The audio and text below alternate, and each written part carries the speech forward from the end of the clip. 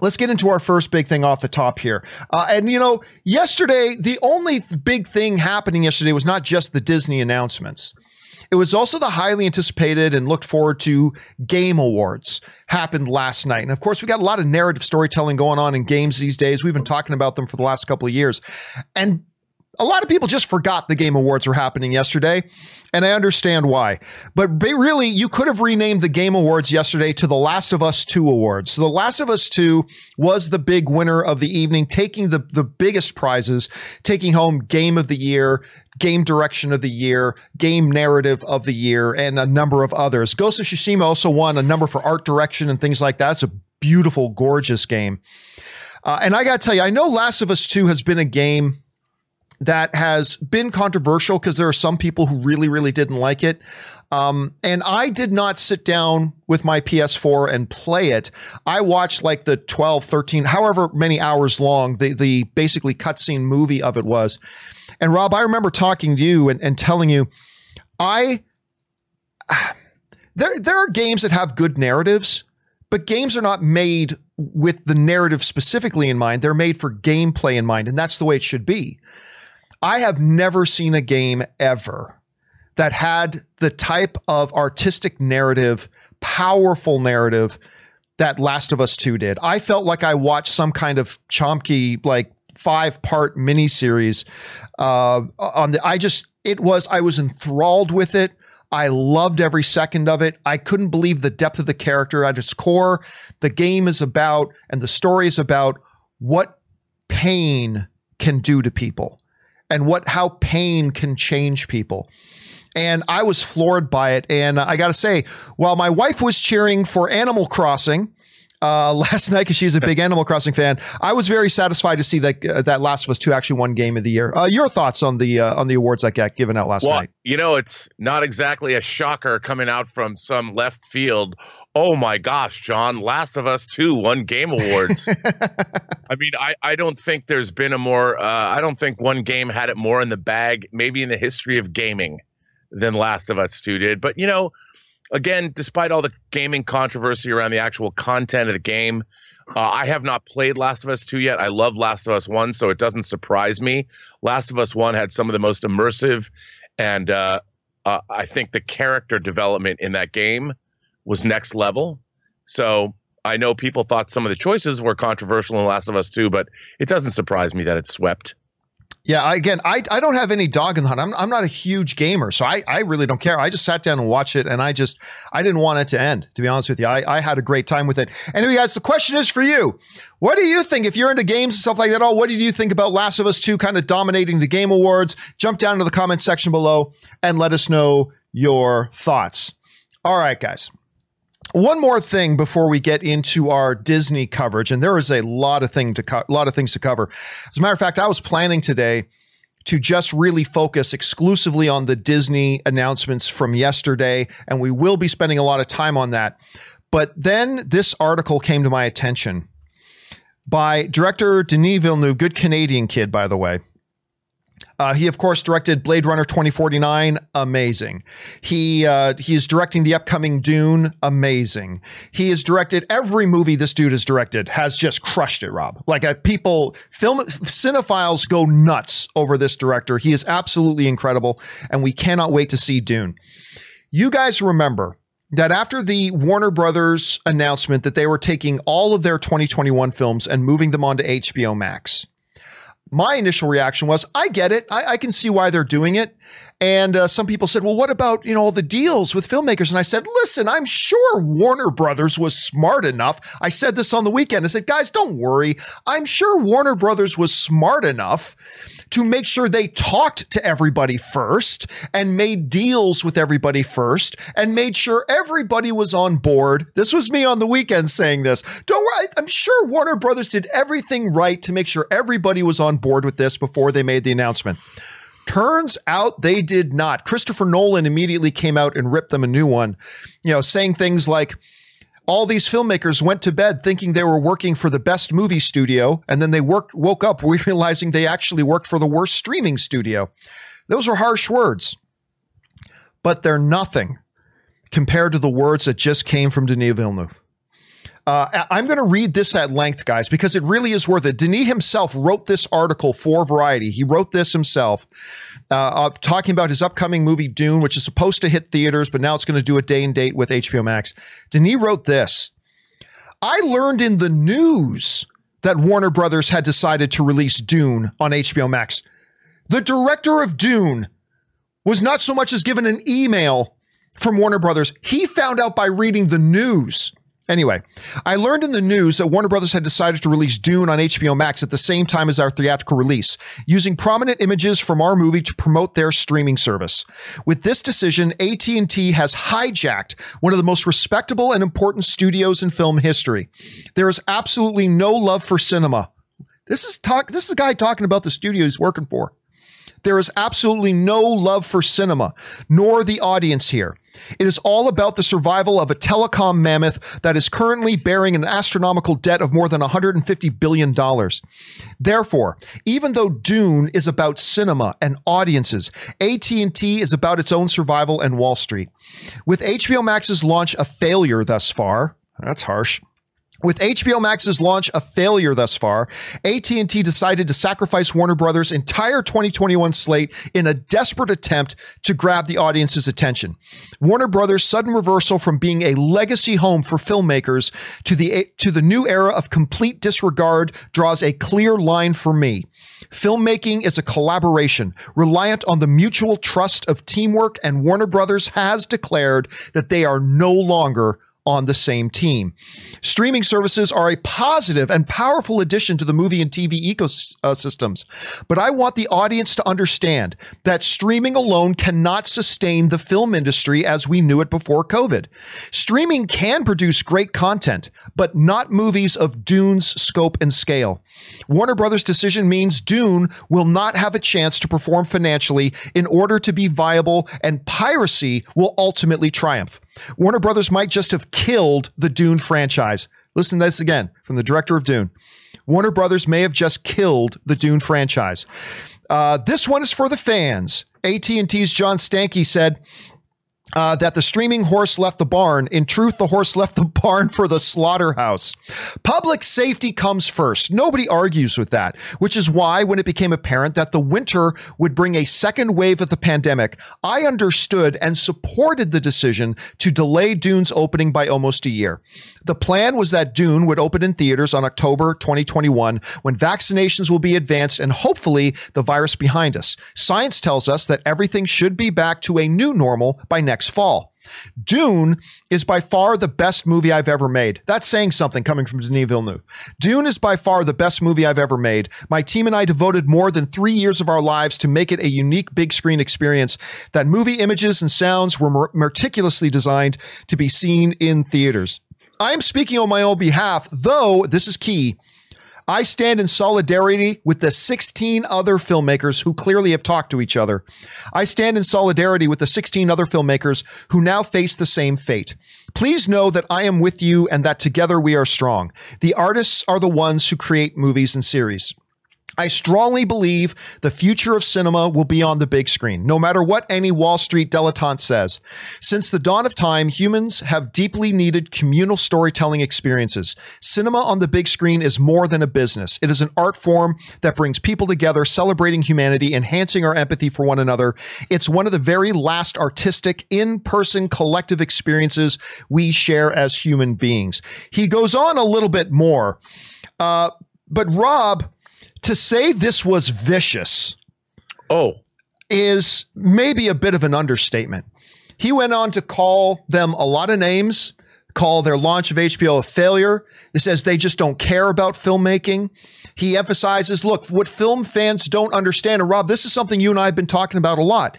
Movies the scope of Dune cannot happen simply on streaming.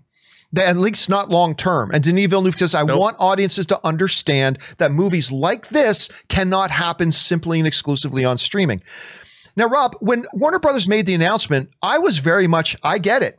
I don't agree with it. I don't like what they're doing, but I get it. And I'm sure everything's fine because I'm sure they talked to everybody. But now we're finding out they didn't talk to their own production partners in Legendary. They didn't talk to the agencies. CAA, the biggest talent agency in Hollywood, wrote a scathing letter to which we're not going to cover here today, but you guys can go and look it up, to Warner Brothers. Now we're finding out even the filmmakers themselves found out on Twitter or found out by reading the news. Rob, we talked about the Spectre. By the way, the DGA has reached out to Warner Brothers to say, we need to sit down and talk. Of course, the New York Times alluded to the fact that there is some talk amongst the Directors Guild of America that all the directors may boycott Warner Brothers moving forward. And if the DGA boycotts them, there is a possibility that the Screen Actors Guild, that the Writers Guild could all join in with them. This is ugly. Absolutely ugly. Rob, you read this article written by himself, Denis Villeneuve, one of the most respected by audiences, by studios, filmmakers in the business today. What was your reaction to what he said? Well, I reached out to somebody who will remain nameless, who is an incredibly successful producer and very business savvy when it comes to this. And I asked him this. Here's what I asked him. With CAA basically drawing a line in the sand, do you think Warner Media will be more transparent with their future plans, and will they be making concessions to their talent? As in, will they just pay off things like performance bumps and expect to just pay out a few billion more dollars over 2021 as the cost of doing business? Obviously, AT&T is more interested in their communications infrastructure and their subscribers than the business of Hollywood, but curious to get your insights. Here's what he wrote back. It's been a nutty few days, and it has only been intensifying as the litigators are trying to get hired by the aggrieved parties. I've talked to some people who weren't that pissed off when it was initially announced, just like you said, John, but when they get calls from lawyers telling them what they can do if they were hired as their litigators, people get angrier and angrier. Warner Brothers will either pay out the back ends like they did for Wonder Woman 84 and The Witches, or they will have to backtrack and not do this streaming plan. I don't see a middle ground. That Villeneuve essay was brutal, but he is attacking the wrong party. It was Toby Emmerich and Carolyn Blackwood of Warner Brothers who came up with the streaming plan and brought it to AT&T. Toby Emmerich thought that if Warner Brothers movies drove more subscriptions to HBO content, they might put him in charge instead of Casey Bloys, who currently outranks him in the streaming content hierarchy. Toby decided that the risk of torching filmmaker relationships was worth the prospects of rising higher in the corporate ranks by looking like the savior of HBO Max. I'm sure Villeneuve will eventually find out, and he is going to feel even more betrayed. As for the contract model, I asked him if HBO Max, because it's AT&T, would adopt a model like phone service, like you'd have a year contract, a 2-year contract, and his answer was, as for the contract model, I doubt they'll adapt something similar to phone service. The closest thing to a long-term contract a streamer will do is give some sort of discount to prepay for a full year or longer. They would lose too much money on the customers who will join just to churn, which is sign up, watch the content they wanted to see, and then cancel. There's still money to be made there. And that was the answer. And this person I trust implicitly, and his business savvy and acumen is beyond reproach. It's stunning to me because, Rob, you hear stuff like that. And here's what comes. What is going on with the heads of Warner Brothers? Like Kevin Tsujihara, who was a very smart, shrewd, he led Warner Brothers to a lot of success, but then we find out ultimately he has all these scandals behind the scenes, and he made the decision to force a quick release of Justice League so he could get his bonuses and not let Justice League go into the following year. Now we've got another head of Warner Brothers saying that he's willing to sacrifice all these films and these relationships just maybe so he can get ahead a little bit more in the corporate rung. Rob, a company like Warner Brothers, who I have been accused of being on Warner Brothers payroll, but a company like Warner Brothers that is so Please get us on that payroll, John. It would be so great. I'm buying a house. I could really use that WB cheddar. A company like this with the legacy that they have and with the quality, I mean, this is still the company that put out the Dark Knight films. This is still the company that put out Inception. This is still the company whose films have won so many Academy Awards. What is going on? How does a company like that make a move like this without even talking to the people involved? Not even reaching out to a director like a Denis Villeneuve or all the other ones, say, hey, by the way, guys, we're thinking about doing this. Let me hear your thoughts and concerns. And they had to find out from the news, what is going on over there? What's the mentality? Well, I'll tell you, my first job, long-term job in the industry was I worked for the senior vice president of physical production at Warner Brothers. And what was very interesting is our department was actually in charge of actually producing the movies at the studio level. And then you had the other executives that decide what movies get made. And the executives that are basically running the show in terms of they're the ones meeting with the writers and meeting with the talent. And even as long ago as it was when I worked there was an arrogance in that arena because those people don't have to deal with the physical production of movies. They don't know what it's like to be on set every day for 12 hours. And when they do go to set, they show up, they have a meal, they're bored in a few hours, and they leave. So there's a massive schism between the people that actually make films in Hollywood and the people that do the business of Hollywood, that move the money around, and the people that decide who gets hired to make the movies. It's a total disconnect. And the thing is, unless you get a lucrative producing deal when you leave your studio position, the best of the executives get a producing deal like Lorenzo de Bonaventura, and they become very savvy producers in Hollywood. And or Amy Pascal, who is over Pascal Sony. is a great example of that. And that's what happens with the best of them, and then they move into production. But when these people are going up the corporate ladder and they see that is their future, they will, as my industry insider said, they will torch their relationships with filmmakers because they think the filmmakers they're a dime a dozen, more will come every day, but they are the lifers that are going to be running these studios for a long period of time. And what they don't realize is it's a symbiotic, or some say parasitic, it's a symbiotic relationship. They're in the business of selling the product that they make. And the people that make that product are the filmmakers. But you know what? Every agent, every manager, every studio executive, they all fancy themselves filmmakers. They all think they're filmmakers, and they are not. And that's when these decisions happen. And you need to be on the same team together, because you know what? A sports team still needs a general manager to succeed, even though that general manager is not out on the field playing. Look at you ripping out the sports analogies. I'm proud of you. Well done. Hey, guys, listen, we could talk about this all day, but we do have other things to move on to. Question is, guys, did you have a chance to read this letter, this article that Denis Villeneuve wrote about Warner Brothers and this whole situation? Jump on down into the comment section below and let us know your thoughts. All right, guys, listen, what we normally do now at this part of the show is we take emails that you guys have sent in to set up our main topics, but we're not going to do that today because there's just so much stuff to talk about. There's so much insane stuff here to talk about. Of course, Rob, yesterday was the big Disney announcement, the big investor day. Was it? It may have flown on your radar. It may have flown on your radar. Did they have anything good to say? We knew there were going to be some big things announced. None of us were prepared for how much was being announced. It is crazy. And we're not going to be able to cover everything here, guys, not in 3 hours.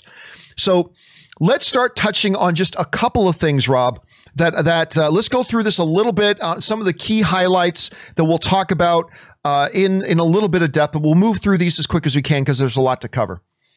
The first thing, Rob, that I want to talk about that kind of jumped out to me was earlier in the presentation. Of course, FX now belongs to Disney, and they broadcast the FX content on Hulu.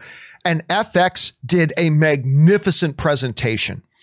And two of the highlights coming in that, because FX is the studio behind, they're the production company behind things like Sons of Anarchy, American Horror Story. I mean, a number of other big things.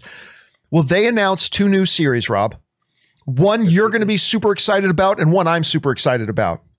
One is Aliens. They're doing an alien show. Not just are they doing an alien show, it's going to be show run by Noah Hawley, who did Legion. He's going to be running it, and Ridley Scott is going to be an executive producer on it.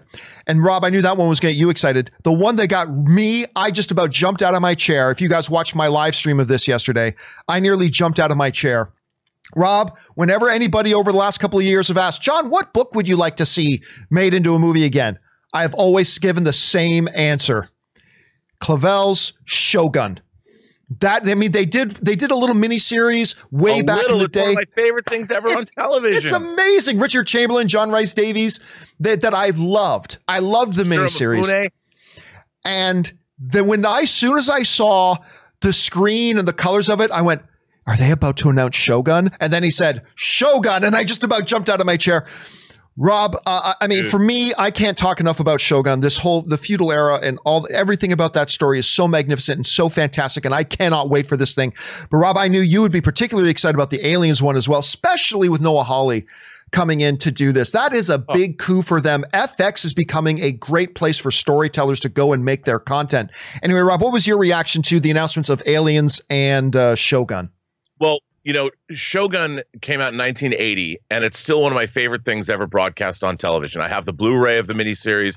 It's amazing. As you can see, I have my 7 samurai figures, my Toshiro Mifune as Yojimbo as well, two Toshiro Mifune figures. I can't wait to see this. And also, you know, Noah Hawley was developing a Star Trek movie at Paramount, but he was denied. So, hey, you know what? Why not go over to the Mouse House and get some sweet, sweet cheddar to work with Ridley Scott and do an Alien show? I mean, that's the way it is done. And you know, both of these announcements are things. It's been 40 years. I don't have a problem with somebody remaking Clavel's novel. It's going to be hard to beat the original miniseries. But John, this is just the beginning. I mean, I think that I lost half my weight in sweat as I heard about these announcements because I was so excited. You know, people might be cynical because yes, this is a corporate money-making enterprise. I get it, but you know what? The job is to entertain me, and if they're going to entertain me in such a spectacular way, I'm there, man. I am there. And don't forget, too, before he was almost going to do that Star Trek thing, he was tapped to do a standalone Doctor Doom. Remember that? Until the whole Disney Fox takeover thing all sort of happened. So this is exciting news. Question is for you guys. What did you think about the FX presentation part of it? I thought that was one of the most overlooked part of that thing. Shogun, Aliens. This is crazy. What do you guys think about it? Jump into the comment section below and let us know your thoughts. All right, let's talk about another little thing that they announced yesterday. We're going to jump all over the place with this stuff here, guys. But one of the surprise announcements to me, although we heard some whispers about this about 6 months ago, quite frankly, I didn't think any of us really paid a lot of attention to it. But one of the things they announced during their Star Wars segment was that Justin Simons, who was, by the way, used to be a PR guy at one of the studios, I believe it was Paramount that Justin used to work at. I used to have to work with him when he was doing PR at Paramount, and then he went on to become a filmmaker with Dear White People. Justin Simons is doing a limited series of Lando. Now, they didn't specifically come out and say that Childish Gambino was going to come back and play the role, but I got to assume he is going to at this point. We had also heard some whispers a while ago that he was looking at coming back to the role. We just didn't know in what kind of capacity. Rob, I really never thought that Star Wars would do, I definitely didn't believe that they were going to do anything about like another Solo series or another Solo movie. That didn't work. The idea of taking Lando, who even a lot of people who didn't like the Star Wars Solo movie, a lot of them still liked Donald Glover as Lando. He did a really good job in it. I thought Alden Ehrenreich also did a very good job playing a Han Solo character, but this is very interesting to me. Rob, what did you think about when you heard that they announced that they're going to do a Lando limited series? What did you think about it? It's a sequel to Solo. I mean, that was the first thing that struck me. I'm like, how awesome is that? And if you think Alden Ehrenreich is not going to show up in that show, you're out of your mind. And I think that it's, you know, there have been talks, even Alden Ehrenreich says, don't count things out. Ron Howard has said things, I wouldn't be surprised. I mean, the Howard family is going to dominate the streaming Star Wars era, I think, because you think they're not going to have him come back and do an episode? I wouldn't be surprised if you have Bryce Dallas Howard and her dad co-directing. You know, I mean, switching off episodes. I love this idea, John. I hope they adapt the Lando novels like Lando Calrissian and the Flame Wind of Ocean, or Lando Calrissian and the Mind Harp of Sharu. I loved those books when I was a kid. It will be interesting to see, how much they draw from Legends material and a lot of kind of stuff, and how where in the timeline is this going to take place? Will this happen while he and Han still had an ongoing relationship? Will it be earlier? Will it be later? Who knows? They didn't give a lot of details. Also, the sexual liberation of robots. I think that should be that's an important thing that they should be focusing on Disney Plus. The sexual liberation for robots of robots. Guys, question is, you heard this news about Orlando series. I think it's one of the more interesting ones. I'm not going to lie and say I jumped out of my chair super excited about it, but I think this is a really interesting one. What did you guys think? Which way do you think they're going to go with it? Jump down to the comments section below and let us know your thoughts. Okay, guys. With that down, let's move on to another Star Wars related announcement that was made. Rob, the night before, I had been told a little something. So the night before the Disney event, I hopped on Twitter, for those of you who follow me on Twitter, and I wrote, expect an announcement tomorrow rhyming with the words Makoka Slamo. And to which I guess it was a bad rhyme because a lot of people had no idea what I was talking about, but some people picked up on it. And really, to nobody's surprise, we knew this was coming. They announced an Ahsoka Tano series. Listen, the moment, remember a year ago, Bob Iger, Big Papa Iger, said, we are going to do spinoffs. This was a year ago. He said, we are going to do spinoffs from this Mandalorian show. We're going to do that. Fast forward 6 months when word came out that the goddess Rosario Dawson was going to be playing Ahsoka Tano in Mandalorian. It really, after that, really came as no surprise to anybody that they would be doing this. Now, everybody who watches my show knows I am not a fan of the Ahsoka Tano character, right? Everybody knows that. I'm not a fan. I mean, they did some things with her that I did appreciate, a bunch of things that they did with the character that I did not appreciate. But overall, safe to say, I am not what you would call a fan of this particular character. That said, even I, what the hell's going on, Rob? Even I like the way they portrayed Ahsoka Tano in that Mandalorian show with the way Rosario Dawson portrayed her. Even I went... I mean, what is it Bill Murray says in Ghostbusters? Cats and dogs living together. Even Campia like that damn Ahsoka Tano portrayal in the show with the way they had Rosario Dawson playing her. And so with that, I heard the announcement. If you had told me, Rob, a number of months ago that they're going to announce an Ahsoka Tano series and you are actually going to be looking forward to it, Campia, I would have said you're out of your damn mind. You're out of your damn mind. I'm looking forward to it. I'm looking forward to it. The way I've seen Dave Filoni mature, his maturation as a director and how to really handle characters with a little bit more subtlety, what Jon Favreau has done in this universe. And by the way, Ahsoka Tano is going to be one of the shows that is going to be under Jon Favreau. So that says a lot. Even I got to say, Rob, that I'm looking forward to this show. And it's going to happen in the same time as The Mandalorian. So Ahsoka Tano, we'll talk in a second about Rangers of the New Republic in a second, but Ahsoka Tano, Rangers of the New Republic, and Mandalorian are all going to be happening at the same time. And so you're going to see some crossover. It is going to be an MCU-styled crossover universe thing.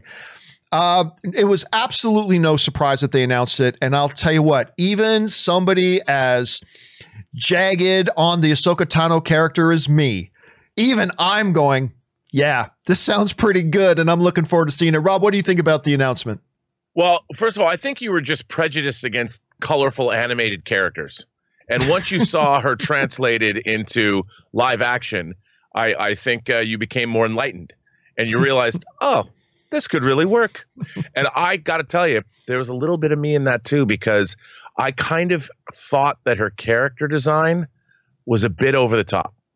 Maybe it was because of all the different colors on her head, but it looked to me like I couldn't see how she could exist in the universe, but seeing Rosario Dawson play her and how it was portrayed, I'm like, oh, I'm in, And even I didn't have the problem with the character that you did, but I thought, are they going to be able to translate that? I was really curious to see how she would be depicted in The Mandalorian. And once you saw that, I was like, oh, that's badass. And I'm glad. I love the fact that she debuts in live action, and a little over a week later, we're getting notice that she's going to be in a live action show. And I'm excited. Like, the more The Mandalorian goes along, the more I get excited about this Favreau shared environment. And Cara Dune, if what you say is true, I thought Bill Burr did a great job, acquitted himself from the last episode he was in, which I wasn't a big fan of. I thought he was great in this episode. I love Cara Dune. Dude, this kind of stuff shows that the thinking going on there, it's pretty amazing. And I am excited. Yeah, and I'm going to let everybody know, like normally on Fridays, we will talk about Mandalorian. We just have too much stuff to talk about here today. But today at 4 p.m., Ann and I will be doing our weekly Mandalorian open spoiler discussion about, what was it called? The Believer. We will be doing our open spoiler discussion on this week's episode of Mandalorian. Once again, that's going to be at 4 p.m. Pacific Standard Time today. Come on back to the channel when Ann and I do that. But yeah, anyway, I'm looking forward to this. With that being said, let's move on to the other show that they announced in conjunction with Ahsoka Tano, shall we? And that other show that they said that they gave no details of, other than the fact that it will be happening at the same time as Mandalorian and as Ahsoka Tano, is a show that they brought out called Rangers of the New Republic, which is, first of all, to me, a very cool sounding name. I like the idea of the name. Now, I have a theory. They gave no details about it other than the fact that it happens at the same time. I do have a theory, though. I believe this is going to be a special A-team kind of strike force that is going to have Cara Dune, is going to have Fennec, Ming-Na Wen, and might even involve Boba Fett. Because remember, Boba Fett, at the end of the day, he's not a hero. He's not a villain. He's a guy with his own code who's for hire. That's what he is. And maybe he gets into Cara Dune's debt or something like that. I don't know. Again, I don't know any of this. I'm simply speculating. But considering Iger said we're going to have several spin-off series, we know one's Ahsoka, and we know this Rangers of the New Republic. We know it's all going to tie into Mandalorian. I mean, they could bring in a bunch of new characters, which would be great. But I have a feeling they're going to go Cara Dune and Fennec. Maybe Boba Fett, maybe not. And maybe even Bill Burr. After last night's, and maybe they even go and pick up back up Bill Burr to be a part of their ragtag kind of crew. I don't know. Maybe it'll be something. Maybe Mr. Kim will be in it. Maybe he won't. Rob, you heard them announce Rangers of the New Republic. It will be also under Favreau. It's going to be connected into the other two shows. What do you think they might do with this show? Well, I think you're exactly right. I mean, I have to tell you, there was a shot in the episode of The Mandalorian today where you saw Cara Dune standing next to Fennec, and they both had their guns drawn. And I'm like, the first thing that I thought to myself, I'm like, I want to see Lethal Weapon with these two ladies in space. I want to see whether they're Riggs and Murtaugh. I don't care. I just want to see an ass kicking. A lot of people took Kathleen Kennedy to task. The future is female. The force is female or whatever, even though they didn't make those shirts. Those were Nike shirts. But I'm like, I think what they're doing with the Star Wars franchise shows a far-reaching and very holistic approach to the universe. And they're giving everybody a little something. I think everybody can find something unique in this. And yes, is it crassly exploiting the Star Wars brand? Yes, it is. But that's why Disney bought it in the first place. But if we can have as much fun with these shows as we're having with The Mandalorian, and if they're bringing the kind of creative teams, and they are, to these shows, I mean, you have Filoni, you have Favreau controlling these three shows in the same era, bruh, I'm excited. I think that this shows the kind of creativity that we need with these franchises. And Favreau, being a veteran of Marvel, if he has a problem, he can call up Kevin Feige and be like, hey, man, how do I handle this? I think all we want, John, is good entertainment. And if that's what we're going to get, finally with Star Wars, when now Star Wars has paid for itself, so the pressure of, we spent $4 billion, how are we going to get our money back? Now that that's gone, I think that they're going to be freer to make more interesting creative choices and do things that we might not expect. And I think making a live action Ahsoka Tano and doing this show together with The Mandalorian proves that. Here's an interesting thought. And tell me what you think about this. I have a theory of what we're going to see moving forward here. I think, listen, I've said this a million times on the show. I will say it one more time. Kathleen Kennedy is simply, there's no debate. If you try to argue this, you simply don't know what you're talking about. Kathleen Kennedy is one of the greatest producers in Hollywood history. Steven Spielberg calls her the single greatest producer in Hollywood history. And I'm a big fan of Kathleen Kennedy. I am on that level. But I have had my issues. I do not think just because she is one of the greatest producers in Hollywood history, that does not necessarily mean she makes a great executive of running a studio. It is well documented what my issues have been with Kathleen Kennedy as an executive, her inability to be on the same page with directors, the inability to lay out a proper ground game plan for how movies are going to progress instead of going on a film by film basis and playing it all willy-nilly. I just think she's a great producer, and this wasn't the right job for her. I'm still a fan, but this wasn't the right job for her. That said, I have felt for a while, Rob, I've said that I believe before 2022, she will step down. I've said that before. I stick by that. And yesterday's presentation just drove that even more home for me. Because if you're talking about somebody like Kathleen Kennedy, if she has had a rough road, if she wants to go out on something resembling a high note, then going out sometime in the next 12 months is probably going to be the right time for that. To me, that was almost like a victory lap for her yesterday. She got to stand on stage and announce Hayden Christensen. We're going to talk about this in a minute, but she got to announce Hayden Christensen's coming back for an Obi-Wan series. She's talked about this Acolyte Sith focus thing, which we will also talk about in a minute. She got to announce the launching of an Ahsoka Tano and this Rebels thing. She got to announce Patty Jenkins directing a Rogue Squadron movie, which again, we will talk about in a little bit. We'll get to that in a second.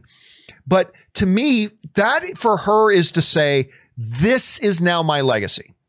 I've set all these things up that the fans are going to get excited about. The fans are looking forward to, even the fans who might feel a little bit disenfranchised over the last couple of years. And I think on that note, she's now going to spend the next 6 to 12 months making sure all these things get up and running.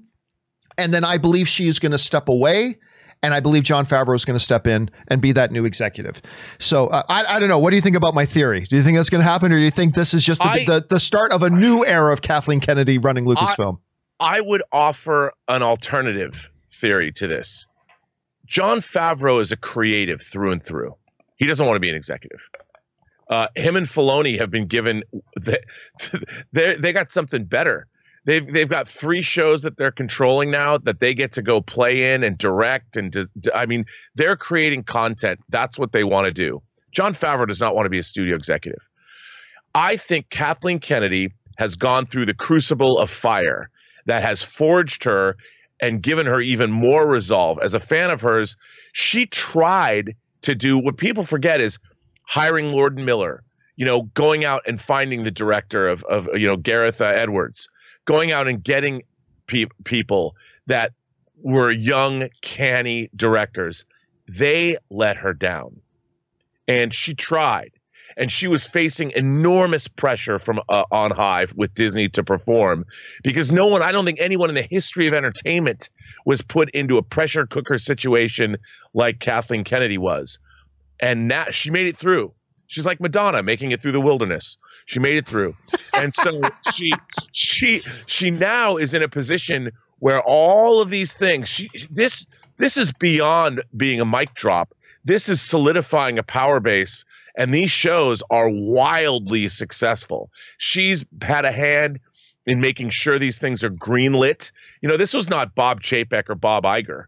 This was Kathleen Kennedy going through, she flew through the Death Star trenches and fired that proton torpedo, and the Death Star exploded. And now she's in a position where, come at me, bro. You think I'm not doing a good job? Because remember, it's a very different thing for us on the outside to look at these decisions as opposed to being on the inside and dealing with corporate politics and at the same time trying to manage creatives. We talked earlier about corporate executives, studio executives, and filmmakers. Kathleen Kennedy is both. She's poised on that event horizon, and she knows she'd rather be making films, but she took the job as president of Lucasfilm, and she knew it wasn't going to be easy. She basically went through her World War II. She's Winston Churchill, and she's come out of it, and she's going to be prime minister for a while. See, I got to disagree, especially about Favreau. Because I think there was a point in time where I also thought that Favreau wants to be behind a camera, not behind a desk. There was a time that I felt that. Where that began to change for me was in the Disney Plus Mandalorian Season 1 documentary. When we watched for 6 episodes of Jon Favreau, who really was he was in the position of an executive. And I would say he's very much poised in the model of a Kevin Feige. Kevin Feige is a guy who considers himself a creative, but he's also the president. He's also the guy who oversees everything. And when you saw Jon Favreau delegating episodes to different directors and being there to support the directors and the storytellers and all that kind of stuff, then you heard how he, transferred that experiences with Lion King into this. And to me, and now you look at, he's now going to be overseeing Mandalorian, Rangers of the New Republic, Ahsoka Tano. To me, he is transforming before our eyes into Lucasfilm's version of Kevin Feige. So I really believe he thinks, like Feige, who he worked with, that he can be both a creative and an executive. And in many ways, once he's got all three of these, what do they say in Pirates of the Caribbean? When you're in command of one ship, you're a captain. When you're command of 2, you're an admiral. And I think Jon Favreau has realized he can be an admiral. He can be an admiral. And so I know you make a lot of good points, though, Rob. Like this thing felt like a winning stroke. To me, it felt like a perfect way to go out. It'll be interesting to see how this works out. See, but here's the thing. Here's the difference. Neither Kevin Feige or Jon Favreau want to be Bob Chapek or Bob Iger. True. They're executives in the sense that their creative instincts, they might be in charge of their particular things, but they're still creatives. They don't have to deal with, if they don't want to go to a corporate shareholder meeting and talk to investors, they don't have to. Even at the top of their game, they're still in charge. They're still in charge as creatives are in charge. And to move over and be that person that deals with corporate, they'll never have to do that. And they'll never have to do that as long as they're successful. And I think Jon Favreau is like, you know what? I could have my corporate parachute and all that, but I don't need it. I'm going to be put down in cinema history and in Star Wars history, and I get to be a filmmaker. And if I want to say, hey, I want to write and direct a Star Wars movie, I can, because no one's going to say no. And he's also building an army of loyalists. So a creative army of loyalists that he'll be able to place wherever he wants.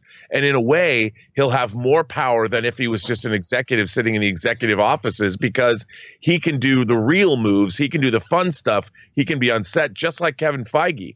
And you know what?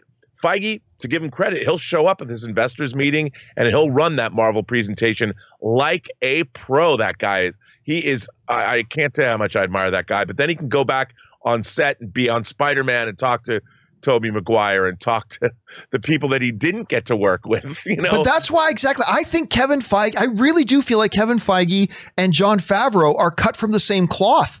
I really do. I think Favreau looks at Feige and says, I can be that. I can. And by the way, also look at Pixar. Was it Peter Docter, who's now the head of Pixar? He gets to run that company. He gets to be the head of Pixar. And he still jumps in and will direct his own film if he wants to. Well, yeah, but that's I think that could be Favreau's model, don't you think? Don't you think Favreau can do that as well? But they'll never see, those guys are still creatives, even though, yes, they're the heads of companies, but they don't have to deal with the money. And they don't have to. If they don't have to, why if Kevin Feige is the head of Marvel, gets to do certain things and doesn't have to do other, why would it be different for Favreau being the head of that other division of Lucasfilm? Well, because I think in Favreau's case, Kevin Feige was never a writer-director. Jon Favreau is a writer-director. He's an artist through and through, and he'll always be that.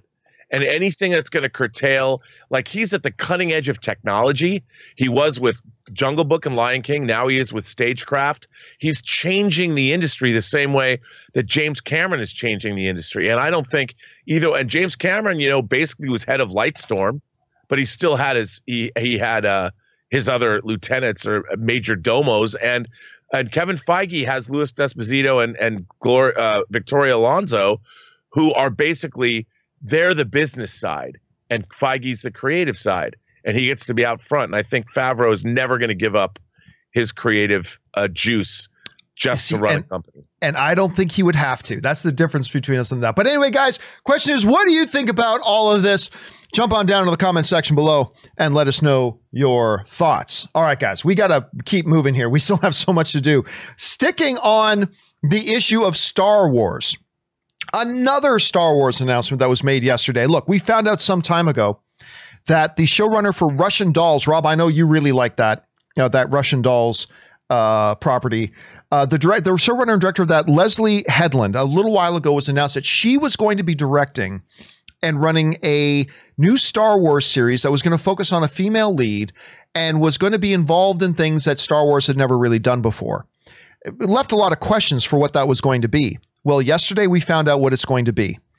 It's going to be a show they're calling The Acolyte, which sounds to me like it's amazing. The whole idea that it happens near the end of the High Republic era. So we're going to go into a completely new time frame than we've ever visited in Star Wars before. And one of the things Kathleen Kennedy said is that it's really going to be looking at dark side. And hence the show's not called The Padawan.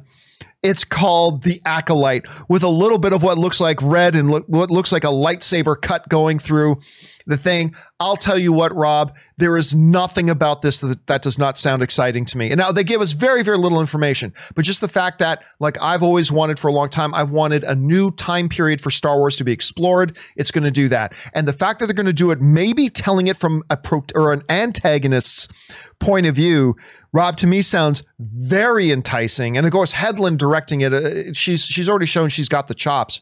Rob, you heard about The Acolyte. What was your reaction to it when you heard about it? Well, again, I mean, we've only seen the Star Wars universe from a very limited perspective.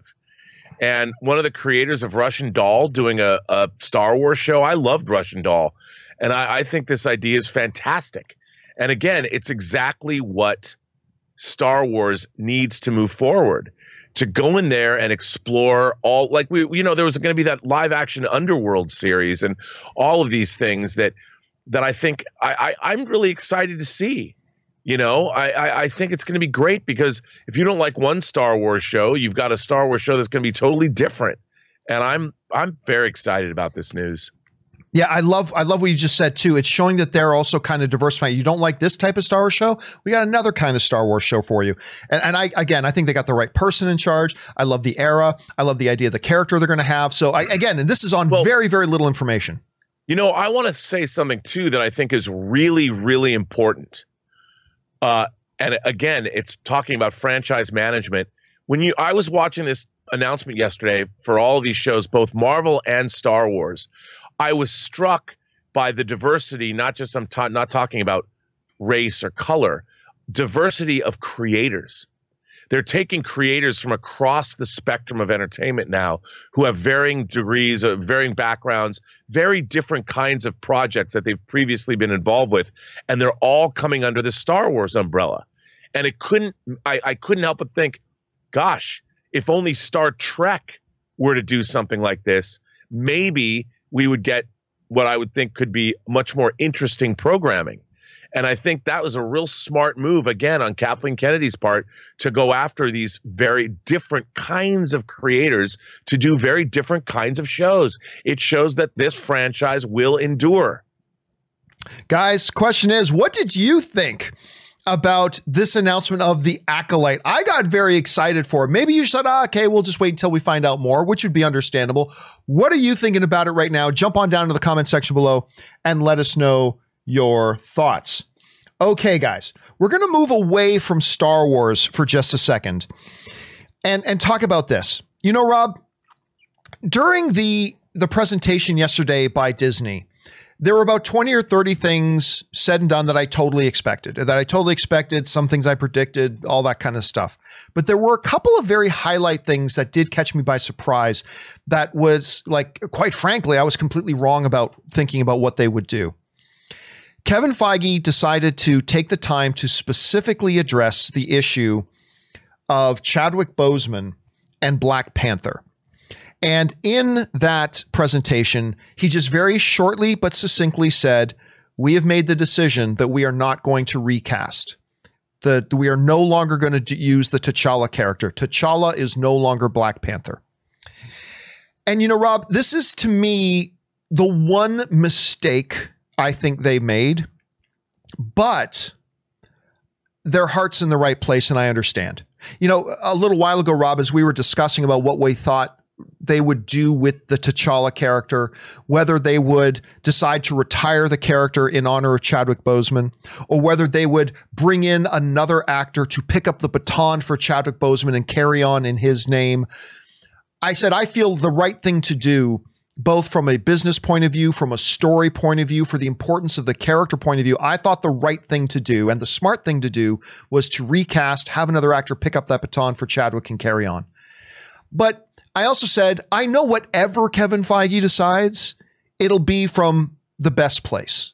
You know, it'll be they'll make their decisions based on what they think honors Chadwick Boseman and what they think is the right thing to do. Even whether they do what I think is the smart thing or not, I know their motivation is going to be right. I do believe they made a mistake. I think it is a mistake.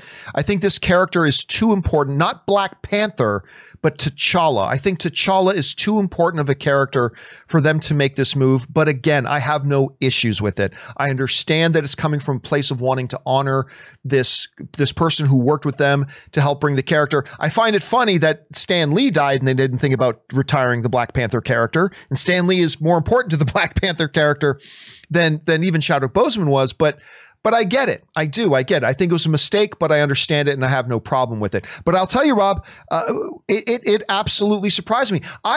Because leading up to the event, not only was I convinced that it was the right thing to do to recast the role, I was becoming more and more convinced that it's what they would do, even though I always knew it was a possibility they wouldn't, but I became more and more convinced it was something that we do. So I got to admit, that was one of the things from yesterday that really, really surprised me. So bottom line is, I think it's a mistake, but I'm not upset about it because I understand he's coming from a good place.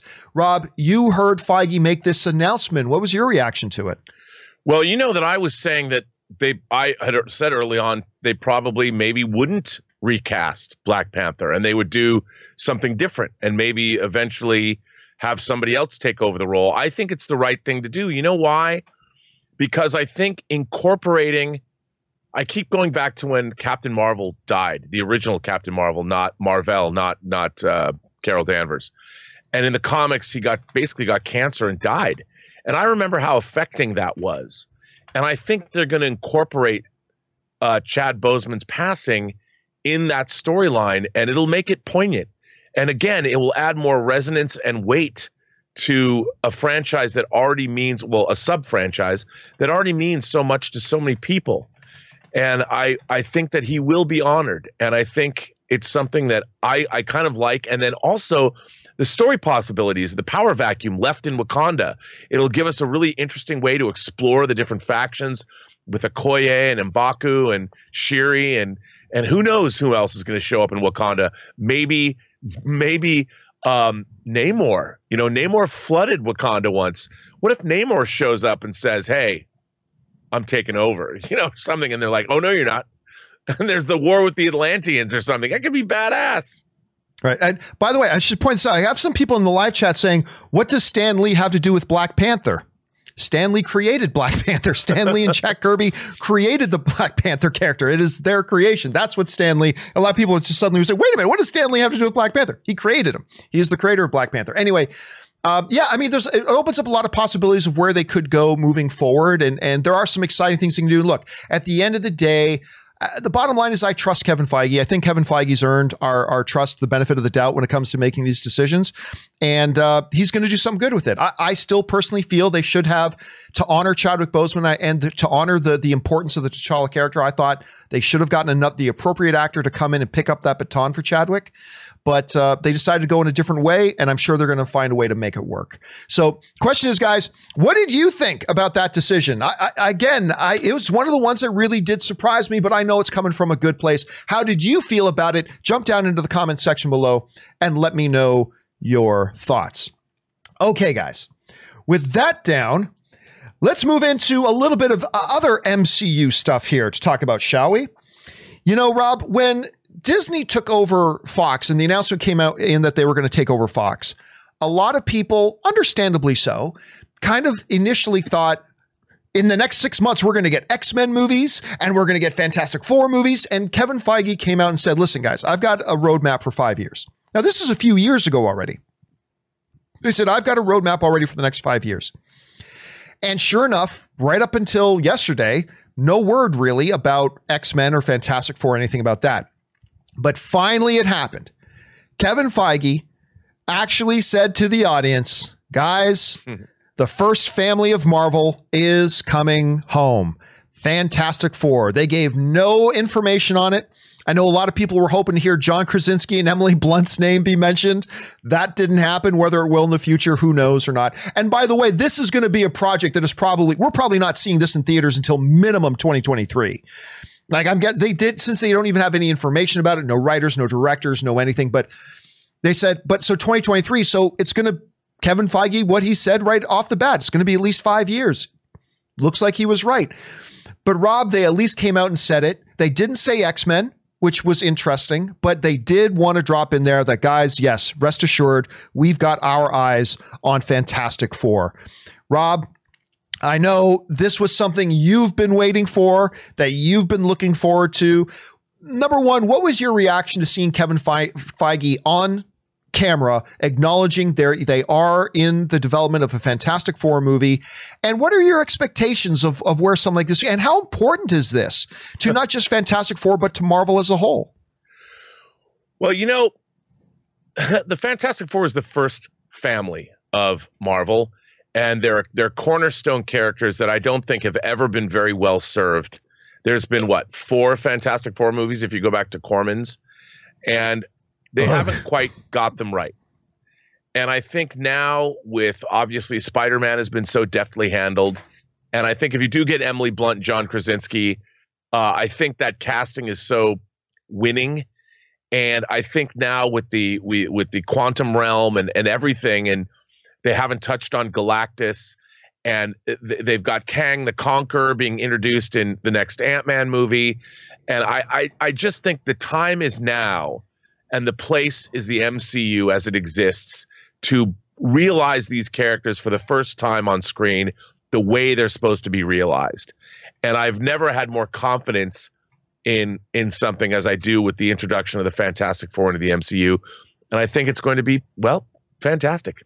And, I think for good reason, nobody ever gave us any information. A lot of us just kind of speculate. Who would be a great director for this is Peyton Reed, who is doing Ant-Man. And then when they said Kang was going to be coming in to Ant-Man 2, then that really kind of heightened that. But instead, for a director, they've made a choice I wasn't expecting, but you know what? A choice that I think is going to work. They went with John Watt, the director of Spider-Man Homecoming and Spider-Man Far From Home, which I thought, again, if you had asked me to give you 5 names of who I think they're going to announce to direct Fantastic Four, his wouldn't have been one of the names that I would have picked. But then once they said his name, I'm like, you know what? When you think about the structure and the DNA and the texture of those Spider-Man movies, that dude who did that, which most people, it's crazy how successful those 2 movies have been, and most people don't even know who directed either of them. But when I thought about it after they said his name, I'm like, you know what? Yeah, I think this can work. Rob, what do you think about the director choice for this? I think it's terrific. I mean, it's the character interaction and the vibe that he brought to Spider-Man, and the fact that it's the closest thing to a family franchise that we've seen really in the Marvel universe. That and Ant-Man. And I think that if you're not going to go with Peyton Reed's busy. He's doing Quantum Mania or whatever it's called. Yeah, Multiverse Mania or something like that. And I think that I'm excited. I think absolutely it's the way to go. I think that he's got the right tone. I think it's going to work. Yeah, I agree. So question is, guys, what do you think about this announcement of Fantastic Four? Maybe you're just like over Fantastic Four because of, haven't really loved all the big screen adaptations we've had so far. Maybe that has just made you even more excited to see it in the hands of Kevin Feige and the folks at Marvel. What do you think about the director choice? Jump on down into the comment section below and let us know your thoughts. All right, guys, let's move on to the next topic here. Another thing announced that got a lot of people very excited was, of course, the confirmation and the starting date and all that kind of stuff of the Star Wars, getting back to Star Wars now, Obi-Wan series. We got a little bit of information. I love the time frame they're doing it at, 10 years after the events of Revenge of the Sith. So I thought they might do it just shortly after, but they're going 10 full years after the events of Revenge of the Sith. But the part of this, a lot of people were expecting this. They know it's going to start. I believe they said they're going to start shooting in March. I think that's when they said they're going to start shooting. The part that got a lot of people excited, though, was when they announced that Hayden Christensen was going to be coming back to play the role of Anakin. Now, a number of people have speculated this for a long time. We've had discussions for the last year about whether or not we could see Hayden Christensen come back. I thought they shouldn't, because it's a violation of canon. In the original Star Wars movie, they made it clear Obi-Wan and Vader hadn't seen each other since that battle on Mustafar. That was the implied message of that movie. Now, if you want to play fast and loose with semantics, you can come up with a way that it works to have Anakin in there. And I thought that was a violation of canon. But they knew bringing back Hayden Christensen, good Canadian kid, by the way, would make the fans really excited. And right now, that seems to be the frame of mind that Kathleen Kennedy is in. She wants to make the fans excited. And you can't blame her. It's a good idea. And I remember a couple of years ago, Rob, I was at Star Wars Celebration in that hall when they brought out Hayden Christensen. And I remember thinking, we never thought we'd see that again. And Hayden was back. I was like, I wonder if somehow, some way they could do something with Hayden again in the future. And sure enough, here he is. He's back. To what level or what degree, we don't know. Ewan McGregor was quoted as saying one of the best things for him about doing Obi-Wan was the fact that he's going to get to reunite with Hayden Christensen. They had a very good relationship working on that movie and all that sorts of stuff. So it's a big deal, Rob, and a lot of people got very, very buzzed by this. Rob, what did you think about what we heard about Obi-Wan, the time frame of it? Deborah Chow, of course, who directed 2 of the best episodes of Mandalorian in season 1. She's going to be directing the whole series. The time frame, the return of Hayden Christensen. What did you think about this? Well, first of all, everything about this I've been excited about. I thought they should have led the Star Wars story idea, or at least after Rogue One, they should have done the Obi-Wan Kenobi movie, because having Ewan McGregor come back as Obi-Wan gives the whole thing gravitas and legitimacy. I think that's why. It's been really disappointing to see fans make fun of Tamura Morrison, like body shaming him. I'm like, give me a break. It's so cool that they're bringing these characters, they're bringing these actors back and giving the fans this kind of continuity. Again, if only Star Trek would do this kind of thing. But the idea that they're going to do this, I think what it means is, I think we're going to see flashbacks to Anakin and Obi-Wan's relationship, because why would you just have Anakin Skywalker burnt to a crisp and you'd only see him, he'd take off the Vader helmet and you'd see his face? I think the fact that they do it in Mandalorian. Well, no, I know, but I think we're going to see more of them. I think we're going to see more of their relationship, and I think they're going to fill in things that we didn't see in the prequels. I know it's been 15 years since we had Revenge of the Sith, but I think that I think this Obi-Wan series is going to be great. I think it's going to be great. And I think that they're going to go back and do things that we wish they would have done, showing more of Anakin's downfall and really making the character rich. And they're going to really set these 2 up. And it was the things that Deborah Chow said, there's going to be another fight. Yeah. I want to see Obi-Wan. I want to see Obi-Wan Kenobi and Vader go full on. Not like in Star Wars A New Hope, but full on in the full armor, when Vader is totally a Dark Lord of the Sith, and Obi-Wan Kenobi. I think what ends up happening at the end of whatever goes on between them is what results in Kenobi going, you know what? I'm just going to go into the desert and oversee Luke's growing up. This isn't for me. And I think it's going to be epic. Again, right storyteller, right cast. a little bit of fan service thrown in there. A lot of people very, very excited about Hayden Christensen coming back. You know, it reminds me, Rob, I still remember I got chills because I've never been super excited about the idea of Obi-Wan. I've had viewers have kind of talked me into getting more excited about it. But I remember one of the most exciting moments when I was at that last D23 and I was sitting there in the audience and Kathleen Kennedy's on stage and she brings out Ewan McGregor. So when they announced the Obi-Wan series at first, and they did this little playful thing where Ewan McGregor said, "Hey, Kathy," in his accent. She goes, "Yeah, Ewan?" He said, "Ask me if I'm coming back as Obi-Wan." She said, "Ewan, are you coming back to play Obi-Wan?" And he had the mic and he turned to the audience. Yes. And everybody exploded in the audience. It was even somebody like me who wasn't super excited about it, even I got chills at that moment, you know? So it's going to be exciting to see. Question is, guys, what did you think about this announcement of Ewan McGregor re-teaming up with Hayden Christensen? They are both going to be in this series that will culminate in a big battle between them. I know that got a lot of people excited. Are you one of them? Jump down into the comment section below and let me know your thoughts. All right, guys, more to cover. More to cover. And we're going to stick on Star Wars here for just a moment. We're going to stick with Star Wars here. Rob, maybe one of the best announcements, certainly the way they announced it was probably the coolest part of all the Star Wars announcements, was an iconic, for people who know Star Wars and know Legends and know all that kind of stuff, the name Rogue Squadron does bring up a lot of thoughts and a lot of memories. So just the idea that they're going to do a Rogue Squadron movie that they're saying is going to be theatrical, and we're going to get to that in a second. They're saying it's going to be theatrical. But they went one step beyond and said one of the filmmakers who to me is one of the most exciting filmmakers in Hollywood today, which is Patty Jenkins. You know, I'm constantly raving about Patty Jenkins. I love her work. I just think she's just got such an apt ability to bring the best out of the actor she's working with and to tell really compelling stories. The announcement of her announcing how she's going to do a Rogue Squadron was one of the coolest movie announcements I have ever seen.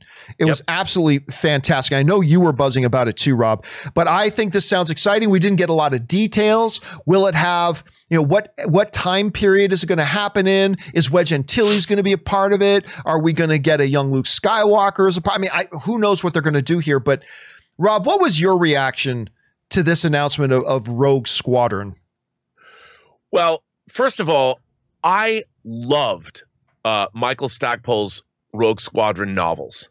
They were great. Now they've been relegated to the Legends status. But I remember thinking when I first read those books, I don't know how old they are. They got, what, 25 years old maybe? I was like, God, these would make an awesome movie. And I knew they were never going to do something like that.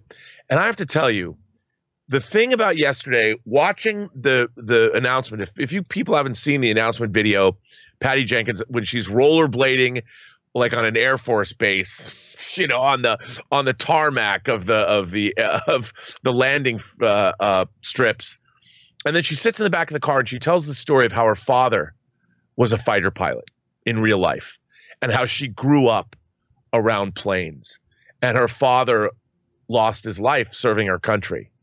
And that she has spent her entire life looking for the right story to tell, to honor his memory and honor our great aviators. I was getting all choked up. I'm like, and then when she walks off and puts on that Rebel flight helmet, walks off to an X-Wing fighter, I'm like, wow, dude, how can you not be excited about this? And by the way, I say with the announcements of the last couple of days, I think Patty Jenkins liked throwing a little shade. Like, this movie's coming out in theaters, brah. Yeah. Yeah, probably. You know, I just love it. I'm all about authorship, John. When filmmakers really get behind the films they've wanted to make their whole lives. And this looks like for Patty Jenkins. Remember, she was like in the wilderness after Monster won an Academy Award. She didn't make a movie for 10 years. Now she made 2 Wonder Woman films, bucked the trend saying you can't make a Wonder Woman movie. It's not going to be as successful. Well, she proved that wrong. And now she's doing a Star Wars movie. Talk about living the dream. Go Team Jenkins. I'm all about her. I'm all about this movie. I cannot wait. Top Gun in space. It's basically it's Top Gun in space, and it sounds amazing, and it's Patty Jenkins. What's not to be excited about? Question here is, guys, what did you think about the Rogue One announcement? I thought it was a magnificent announcement, and you got a storyteller like that doing it. I think this is all great news. Jump down into the comment section below, guys, and let us know your thoughts. All right, let's step away from Star Wars for just a moment. And let's go over into something, say, Pixar related. Of course, Pixar made a lot of announcements as well, talking about Luca and a number of other things they have going on. But one of the more interesting things that they talked about was a property they're going to be doing. They are going to do a Toy Story spinoff called Lightyear. And it's the idea of, and I think it was Peter Docter who was saying this, is like, look, this isn't the Buzz we know from Toy Story, but it's like that Buzz comes from a character who's supposed to be this space ranger fighting the good fight out in the galaxy and all that kind of stuff. And this toy that we use in Toy Story is based on those legends and those stories. Let's make something about those legends and those stories. And they said they're going to do Lightyear, which I think sounds completely wonderful. I'm excited for it. The surprise of it, though, came from the fact that you're not going to see Tim back as the voice of Buzz, because apparently this is supposed to be a slightly younger Buzz. So they kept it in the Disney family, and they went and got Chris Evans is going to do I actually think Chris Evans has a terrific voice. I really do. I do too. And he's going to be the voice of Buzz Lightyear in this new Lightyear property. Rob, you heard about this. What was your reaction to it? What did you think? I just having the power to think stuff up and make it happen, to be able to like call Chris Evans on the phone and say, hey, it's Pixar calling. You know, I'm Pete Docter, whoever. Yeah, we're doing a new Lightyear project. We'd love you to be the voice. We would like Captain America to be young Buzz Lightyear. I mean, I just love that. I love that, you know, everyone's so cynical about Disney, you know, but there's one thing they really know how to do. It's entertain people.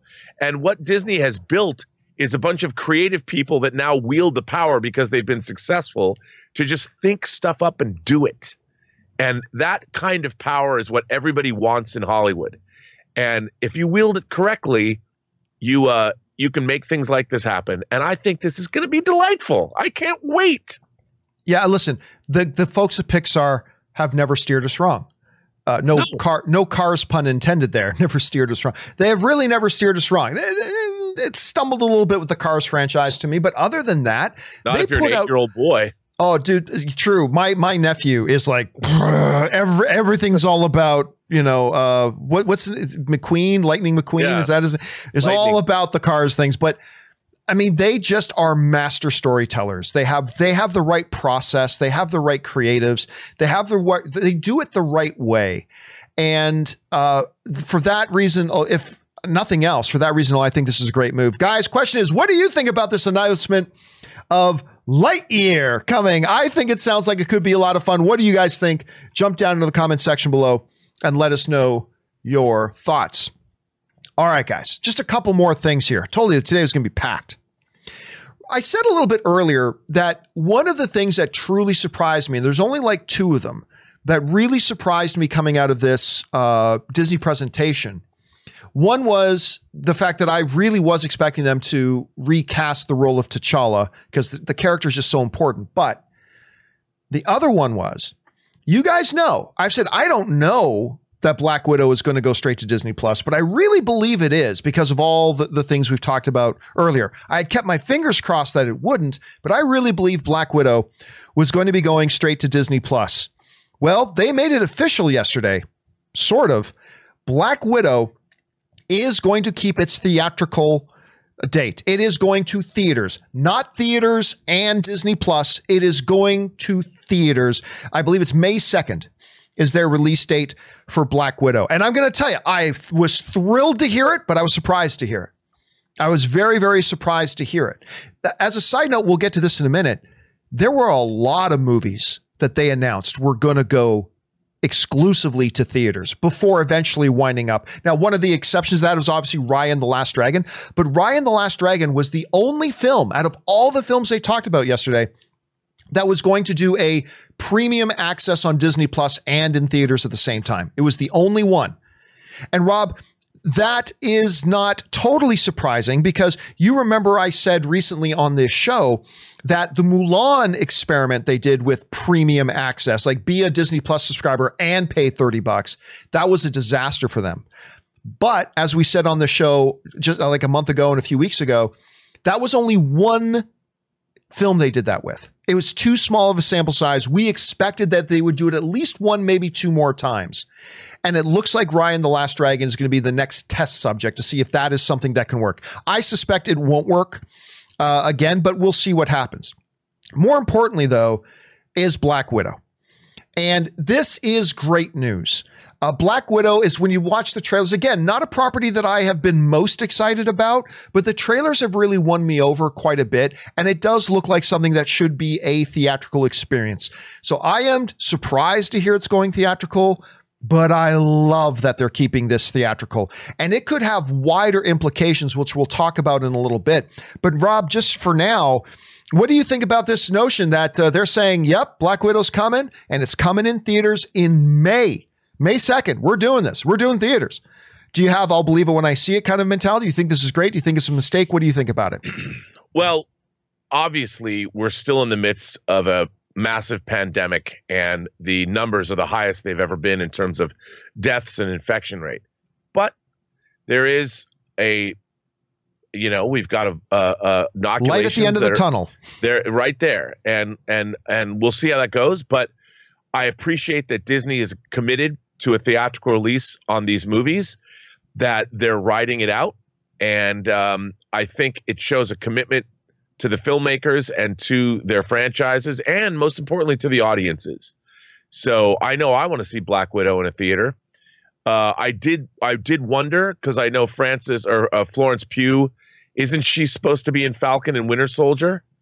And then she was introduced originally going to be in Black Widow. So it's going to be curious to see how it all works together. But I have faith they know what they're doing. And Hawkeye. By the way, she's also going to be in Hawkeye. Florence Pugh is also going to be in Hawkeye. Yeah, so I think that's pretty cool. I just can't wait. I can't believe it's been so long since we've had Spider-Man will have come out a year and a half ago already. Oh my gosh. It'll be 2 years before we've seen a Marvel movie. It is kind of crazy. And you know what? The May 2nd seems soon, but really it's 5 months away. And look, I'm no doctor. I'm hearing more and more from the scientists that there's a lot of optimism about with the vaccinations and how quickly we could get back to something that resembles whatever normal is going to be from now on. Maybe 5 months can work. Maybe 5 months from now can work. Maybe that's not too ambitious. I'll admit, I am still a little bit in the position of it sounds too good to be true, and a little bit of I'll believe it when I see it. But man, if they can do this and actually keep this thing as a theatrical release, that is great news for me as a film fan. It's great news for the movie theaters if they can survive this. And it sounds good. Question is, guys, what did you think about the announcement that Black Widow is indeed going to stick in theaters and they're going to come out May 2nd? Are you super excited about it? Are you a little bit cautious about it like I am? What do you guys think? Jump into the comment section below and let us know your thoughts. All right, guys. One last thing I kind of want to address here before we get into our live questions today, and that is a bigger picture thing. You know, Rob, we started off today's show talking about the HBO Max and Warner Brothers move, how it has alienated all the creatives in Hollywood off of Warner Brothers. The agencies are angry at them. The writers are angry at them. The directors are angry at them. Their production partners are angry at them. And they're getting a whole lot of pushback and all that kind of stuff. At the same time, Disney has their big announcements yesterday, focusing a lot on Disney Plus.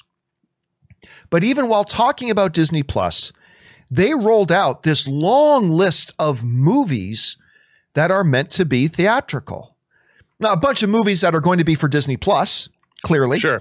But they also specifically, Black Widow being one of them, and as amongst many others, laid out this big laundry list of films that they are intending to keep theatrical. I love this news.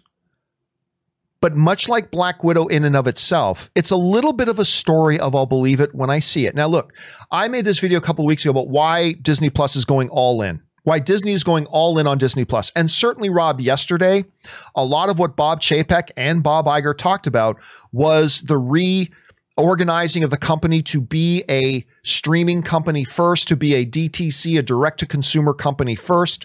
I broke down the math about why they would. But I've always thought, and I've always said that Disney can have the best of both worlds. They can live in a world where they continue to grow, make specific content for Disney Plus, take the movies that they had put in theaters and then put them on Disney Plus, plus have those movies in theaters initially, make billions of dollars there first, and then put them on Disney Plus where people will continue to subscribe to have that library content. But it just seemed to me that Disney, the way they were talking about, we're going to be DTC, we're reorganized for a company for this, it sounded like they were going to forego that, and I understood. I didn't like it, but I understood. Hearing them come on stage, and even, Iger himself specifically talking about the theatrical experience and hearing Kevin Feige talking about we're going to keep these movies in theaters, hearing Kathleen Kennedy talk about these movies and projects are going to be meant for the theater and for the big screen, blah, blah, blah. It raises a question. I don't know if it gives us answers, but it raises a question for me. In light of the massive pushback against HBO and HBO Max, in light of the, that info you got sent, you talked about this a little bit earlier today about how one of their options, they only got two options. And one of them is backtrack on that whole 2021 thing. Did Disney possibly, with this announcement event yesterday, did Disney just save the movie theater industry? Did Disney yesterday just maybe throw that first brick that could build a wall around the theater industry and save it? Like, could that have been hard, or are we already too far gone? Could Disney be looking at, yes, we can make our billions in theaters and become a direct-to-consumer company and make our bigger millions on streaming, but we can do both? Or do you think we're too far down that road at this point? What was your takeaway from that with all these announcements of these movies staying in theaters? Well, I do believe ultimately the future of the world is a direct-to-consumer experience, cutting out the middleman. And when you're delivering entertainment like this, we've already seen it with, say, computer companies. You don't buy software anymore in a box and get a drive or get a disc. You license it and you download the software directly from the company. And I think that is sort of the wave of the future. But the one thing that motion pictures have going for them is the experience of sitting in a movie theater. Especially, we have premium theaters in LA, so people they shut up. They don't talk. They're not looking at their phones because everybody poo-poos them. But when you can get that premium experience, whether it's in an IMAX theater or at a Dolby Cinema from AMC or whatever, there's nothing better than that. It's a joyous experience. It's a physically transporting experience.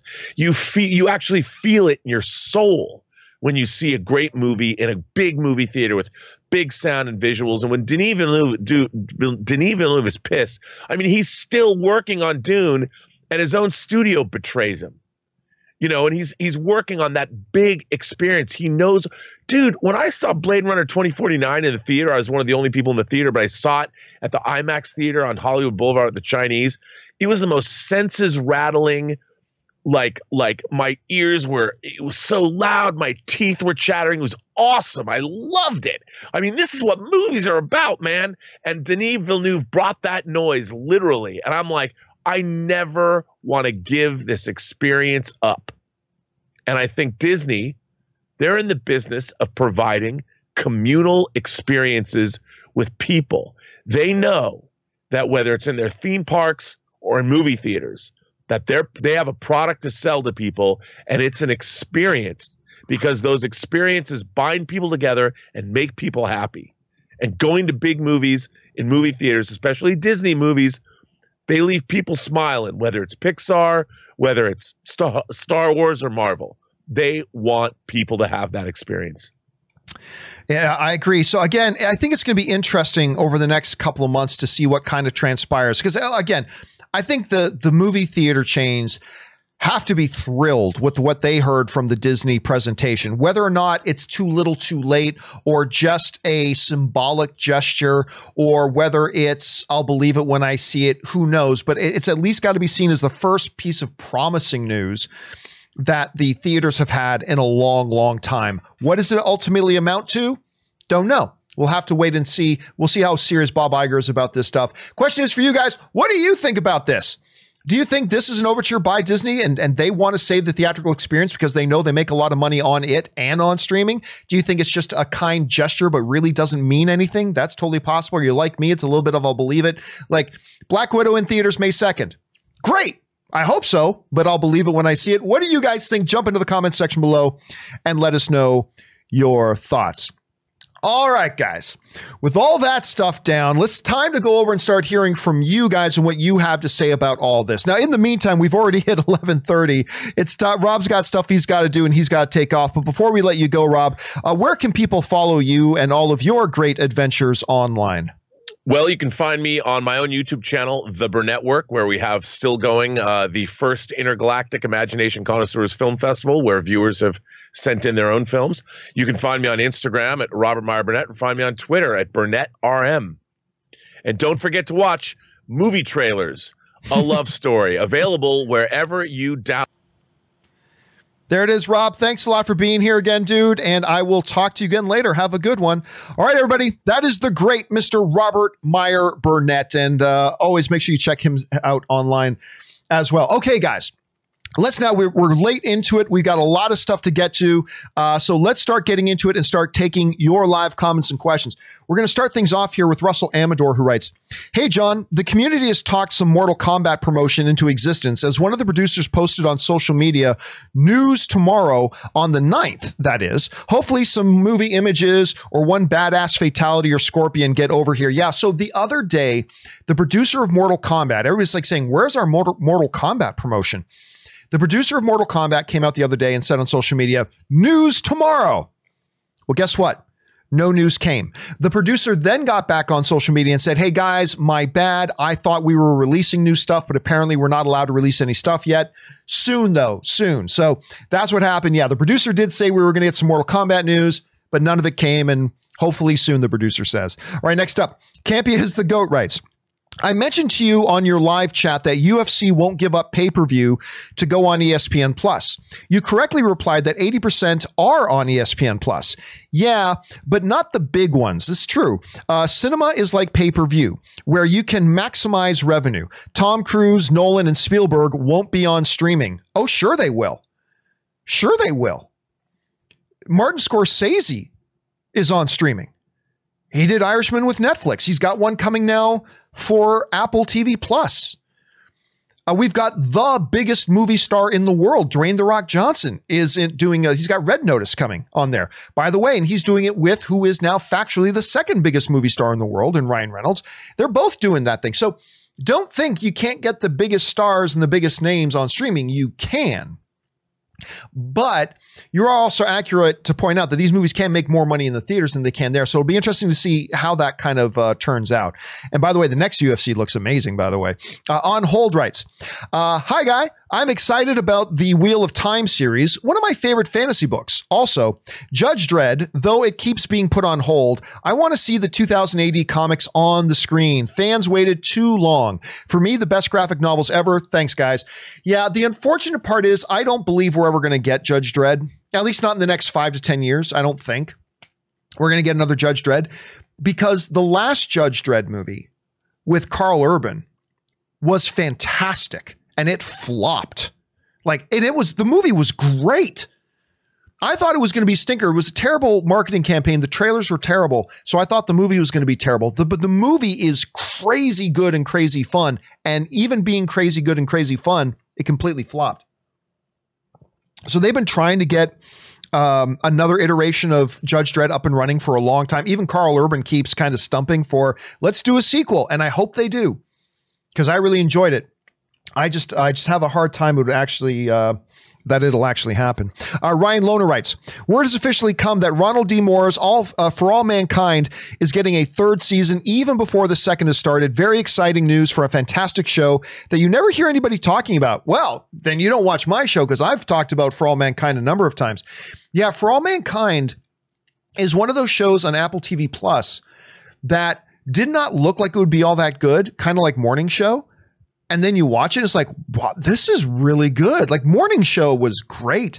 And my brother-in-law, Ray, got me into watching For All Mankind. And I was really pleasantly surprised just how good. Now, of course, Ronald D. Moore is also the guy behind my all-time favorite television show, the recent Battlestar Galactica. But yeah, it is a terrific show, Ryan. All right, next up, Joshua Mickle writes, for the life of me, I'm still trying to fathom how Toby, Andrew, and their villains are making the jump into the MCU. Is Doctor Strange on crazy pills? I'm starting to suspect that this will be one of the aftermaths of what's happened in WandaVision. Oh yeah, remember, Kevin Feige already, like on yesterday's presentation, made it very clear that the new Spider-Man, WandaVision, and the new Doctor Strange Multiverse of Madness movie is one interconnected story. So these are completely connected stories. So you're absolutely right. These are going to be tied in, and how they're going to bring this bonkerness around, we'll have to wait and see. AV Cali writes, John, wouldn't it be awesome for the post-credit scene of Spider-Man 3 to have all three Spider-Men do the infamous Tobey Maguire emo dance? Dude, I'll tell you what, I will...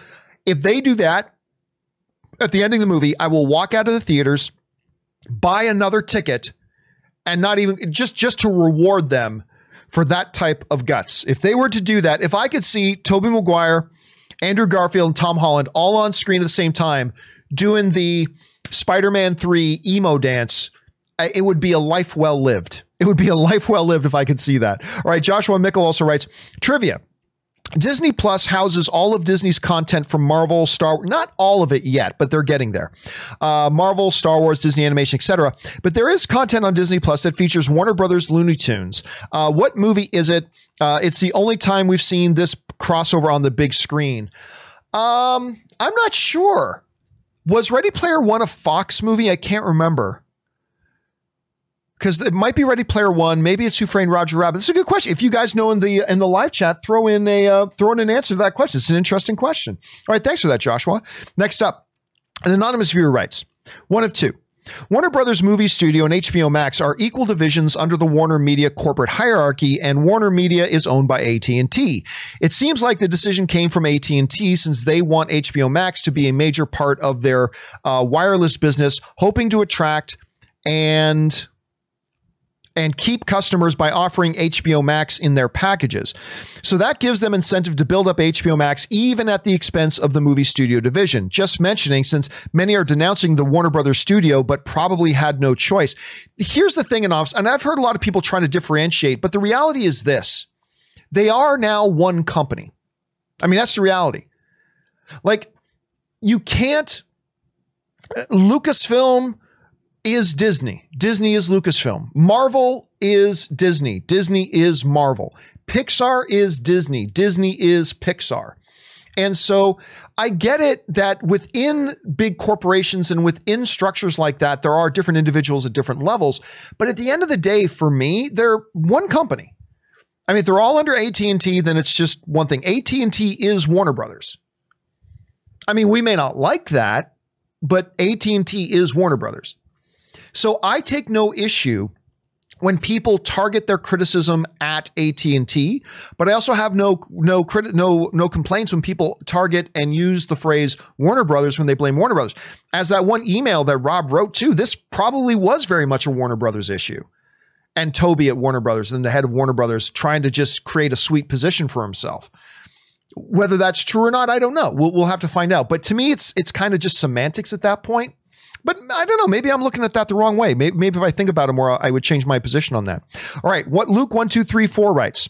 It'll be interesting to see how Holland and Garfield react to Maguire having organic webbing when they just have mechanical web shooters. Also, curious if Maguire and Garfield have Avengers teams or if they're only heroes in their own universes. That'll be interesting to see. And by the way, it should be noted that yesterday there was no presentation about Spider-Man 3. And so there was no confirmation about Garfield or Maguire. There was no denials either, but there was no confirmation that Maguire or Garfield would be there. Obviously, I've heard that they are, and I believe that they are, but as of right now, Disney hasn't confirmed it. You know, a lot of people ask, I saw people asking, understandably, like, why didn't they specifically talk about Spider-Man 3? My only thought to that is, well, because technically it's a Sony film. I mean, that's the only explanation I have. That might not even be the right explanation. It's just the only one that I have. Why they would mention all these other projects when Spider-Man 3 is already in production and they didn't even mention it other than to say that it ties in with WandaVision and Doctor Strange. They didn't even really they didn't give it its own, by the way, let's talk about Spider-Man 3. They didn't even talk about it. The only thing I can figure as to why is because technically speaking, it is a Sony film. Sony is the distributor of that film. So, I mean, I don't know. That's just a wild guess. Might be true, might not be true. I'm just taking a wild stab at it here, Luke. All right, next up. Oreo Cream Guy writes, hey, John and Rob. So I woke up this morning to see that Charlie Cox is trending on Twitter. Apparently now his iteration of Daredevil will be in Spider-Man 3. Again, I would ignore that report. Because here's the thing. That report is all coming from one source, a small site with a small following and all that kind of stuff. That doesn't mean it's not true. That doesn't mean it's not true. I don't believe that site is lying. I do believe that is what that site has been told. I believe that. But I have no reason to believe that the people that told them that are reliable. Here's my take on this whole thing always. Because if you go and look at Variety, Deadline, The Hollywood Reporter, The Wrap, Entertainment Weekly, all the major real legitimate news sites, none of them are reporting this. My philosophy on these things is this, because every day, 10 to 20 of these little rumors start up every single day. 95 to 99% of the time, it's not true and it just goes away. But every once in a while, the things that come out of these sort of sources do end up being true. If it's true, at some point, The Wrap, The Hollywood Reporter, Deadline, Entertainment Weekly, what have you, at some point, one of the legitimate major news sites, if it's real, they'll report on it. So to me, my philosophy has always kind of been, look, there's no point in talking about the 20 little rumors that start up every single day because we're just going to be wasting our time spending hours talking about things that aren't actually real. If it is real, at some point, Variety will talk about it, or Deadline will talk about it. And if they report it, then we can discuss it. Then we can talk about it. Then we can actually make it a real issue to discuss. So yeah, it's not me saying that I think these smaller sites like mine, it's not me saying that these smaller little kind of unknown outlets like me aren't never come up with real actual facts. Of course it happens once in a while. But I'm just saying, if it is real, then it'll make it up at some point to those outlets that have real sources and real contacts and have real research and real journalists and all that kind of stuff. And if it gets to there, then we can talk about it. So for now, everybody's running with this Charlie Cox thing. And by the way, it might be real. It might be real. I'm not sitting here telling you it's not. But I'm saying everybody is reporting the same thing that comes from this one site. That doesn't mean it's not true. It just means it's not really worth getting worked up over until one of the legitimate news sites reports it. That's all I'm saying. That's all I'm saying. Okay, anyway. Jordanator720 writes, hello, John. Since tomorrow is Disney's Investor Day, this was obviously before the Investor Day happened, and that they are going to make some major announcements. I really hope that they'll announce the return of the Marvel/Netflix shows for new seasons with the same cast and crew, creative team. And yeah, that was never going to happen. that unfortunately, Jordan, obviously that did not happen, and we all know that was never going to happen. Those bridges have been burned between Marvel and Netflix, so I don't expect to see that again. An anonymous, we already got that anonymous one. Another anonymous one writes in, the Coke student spots Before films at Regal. Not really. I don't have a Regal theater near me, so I'm very, very rarely in a Regal theater. That's just because there's not really one close to me. Last year, I got chosen to direct one. Oh, that's awesome. Great experience, but when Regal changed to Pepsi, our spots ended up on YouTube instead of the big screen. Still grateful, but in a way, I relate to Warner Brothers directors now. That sucks, man. You get an opportunity like that, but hey, listen, the fact of the matter is, you still got chosen to be a part of something like that, and that is huge. That's a great honor. That's a feather in your cap. Absolutely. Be excited about that. And look, there's always going to be things that happen outside your control that there's nothing you can do about. But to me, it does not take away any of the honor that you got selected to do one of those spots. And I think that's super exciting, man. Well done. Congratulations to you. All right. Key Lime Killa writes, as exciting as all this Spider-Man news is, I really want to see in Spider-Man 3 is Spider-Man kicking ass in the heart of New York City. I hope the other Spider-Men aren't just there to hold his hand. I want Tom Holland to finally take charge as Spidey. Hey, listen, I'm with you. I've loved the Spider-Man movies. I've really liked Homecoming. I quite enjoyed Far From Home. I didn't like Far From Home as much as Homecoming, but I still really enjoyed it. Really enjoyed it.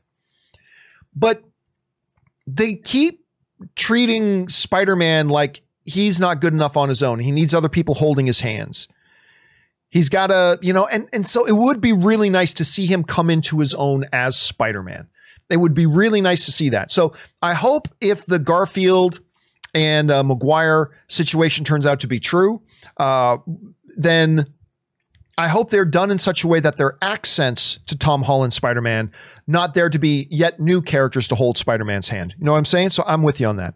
All right, Kevin G writes, in addition to building HBO with mobile plans, the recent news surrounding Warner Brothers is the type of anti-competitive behavior you might expect if AT&T owned a movie studio and streaming service. Please discuss your thoughts on AT&T's management of these companies. Again, listen, we heard from Rob today that this might not be an AT&T thing, that this might have been actually the head of Warner Brothers' idea to try to position himself better for a bigger position in the AT&T empire. So it's hard for anybody when I don't know what actually happened in those boardrooms. I can say what it looks like, but I wasn't in the boardroom, so I don't really know. I don't know if the responsibility lies with AT&T, if like Rob read in that email, if the responsibility lies with Warner Brothers. Whatever. To me, it's all semantics. I mean, they're one company at this point. And at some point along the way, somebody made a dumb decision and then other people went along with it. So it's hard for me to give too much commentary on AT&T's management when really we don't know what their management has been like yet. We simply don't know. I'm not in the room. We can guess, we can speculate, but the reality is right now I don't know. It doesn't look good.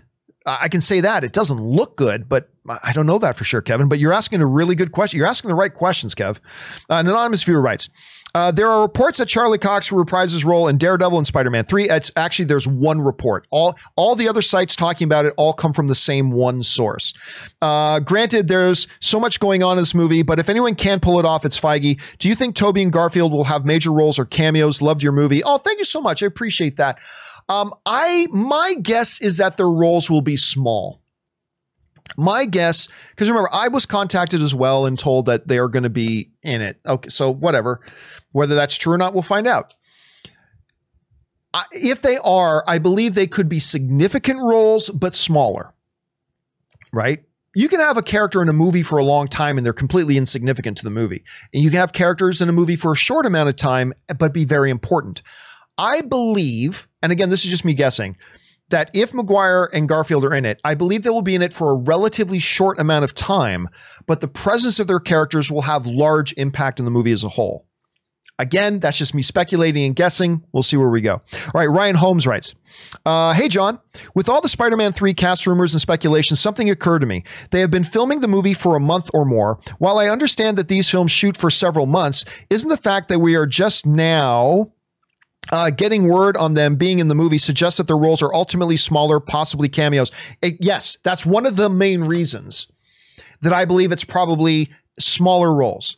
Important roles, but smaller ones. So you just nailed it on the head, Rylan. Why I believe that. I believe that hearing that they're just getting on board now and whatever probably means that the movie could have gone on even if they didn't sign up to be in it.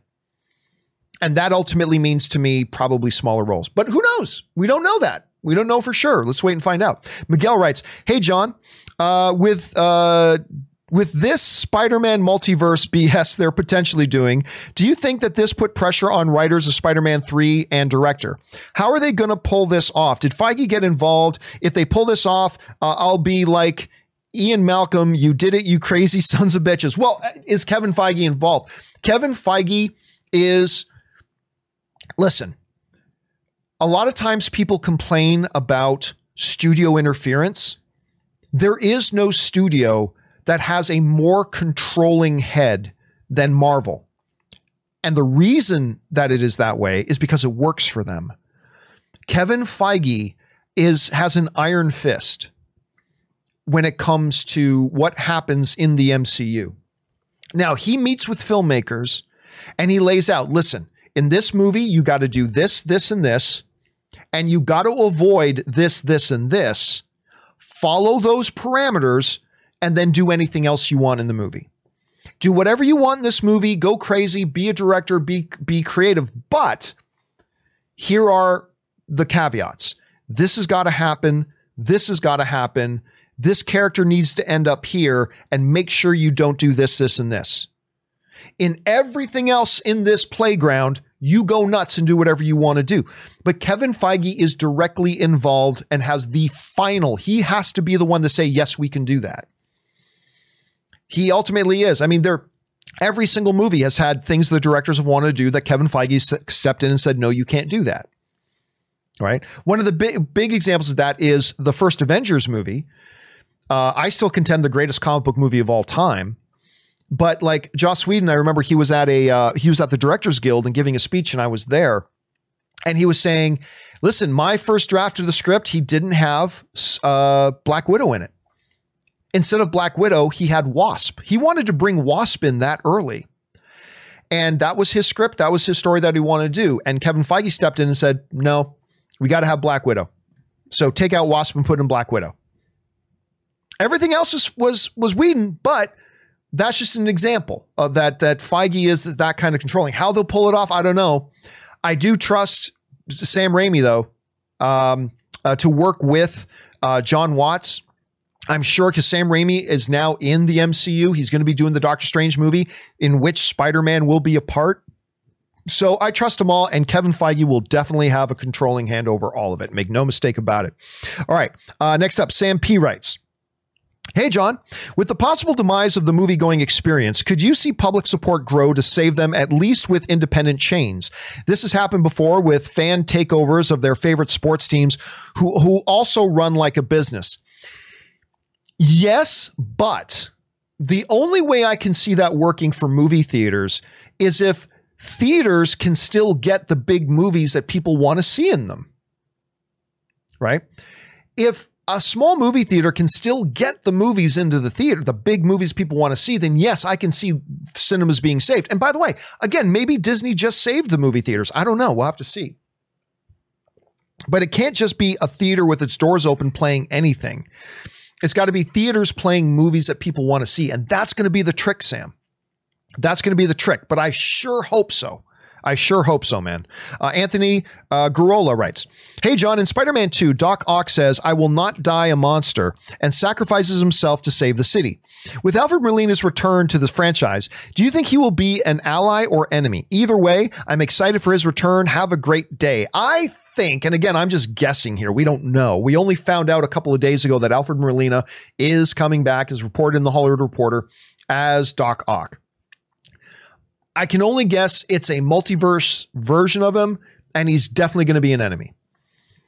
He's definitely going to be an enemy. The one possibly interesting twist could be, what if like Tobey Maguire's universe Spider-Man that comes in is actually a villainous Spider-Man? What if Tom Holland has to team up with like a Jamie Foxx Electro?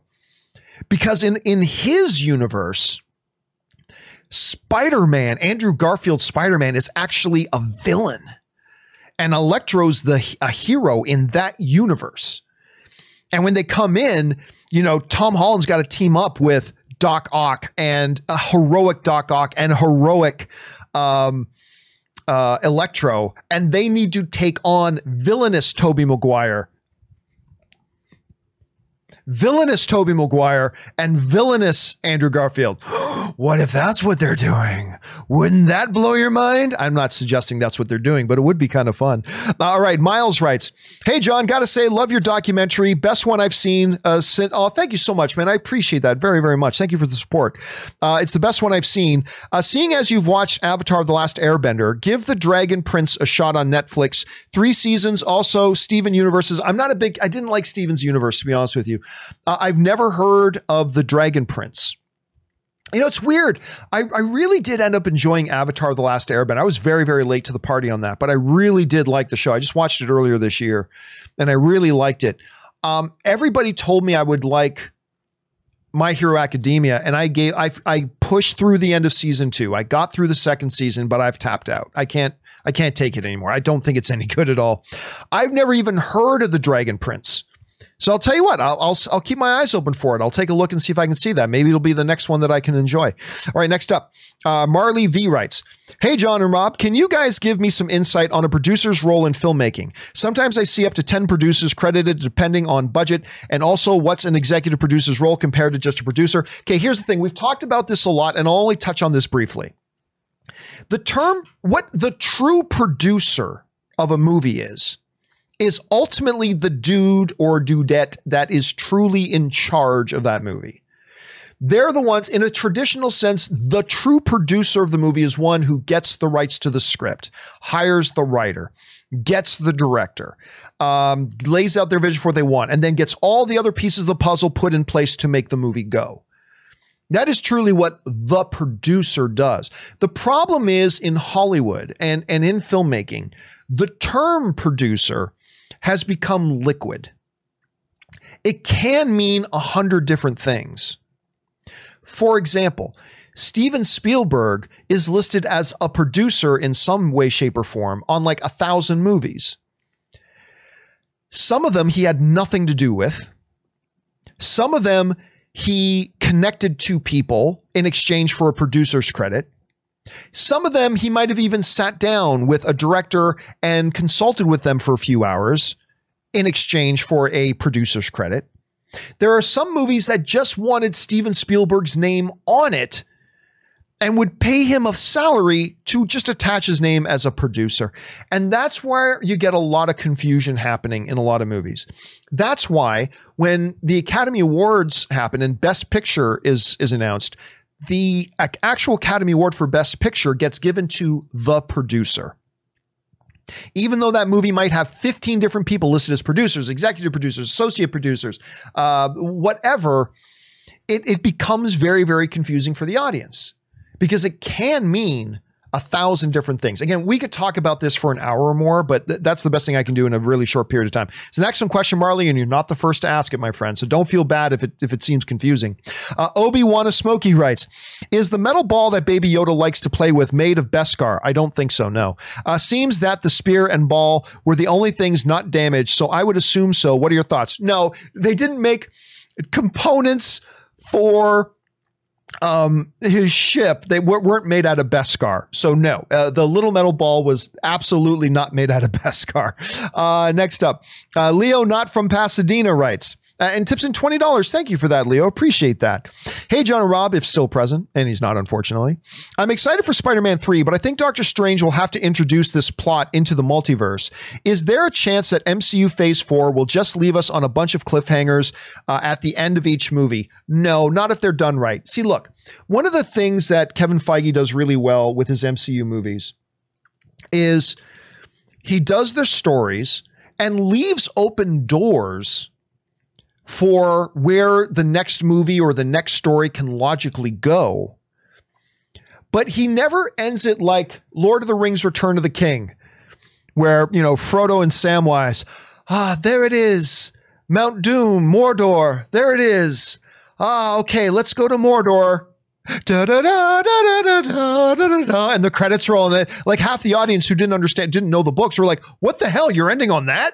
Right? That's not how Kevin Feige ends the MCU movies.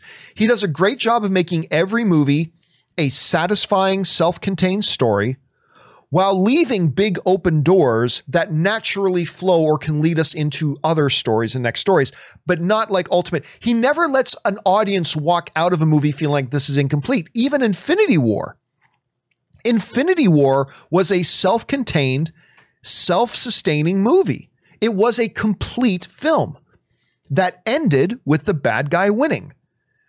A lot of people didn't like that the bad guy won, but that's how that story ends. This is a story where this is the setup, this happens in the second act, and then the third act ends with the bad guy winning.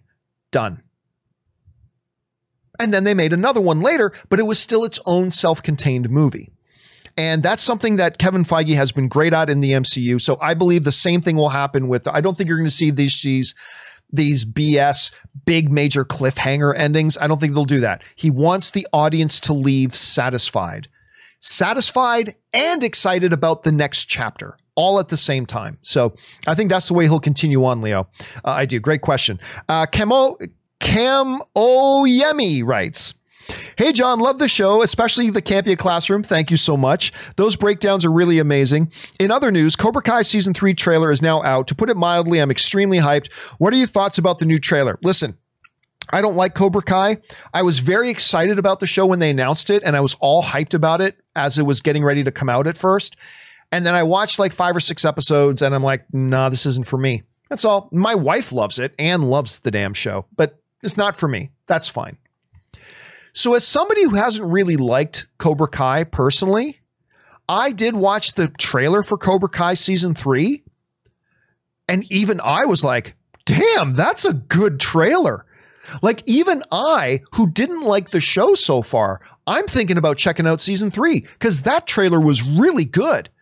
That's the hallmark. Man, you know you've made a great trailer.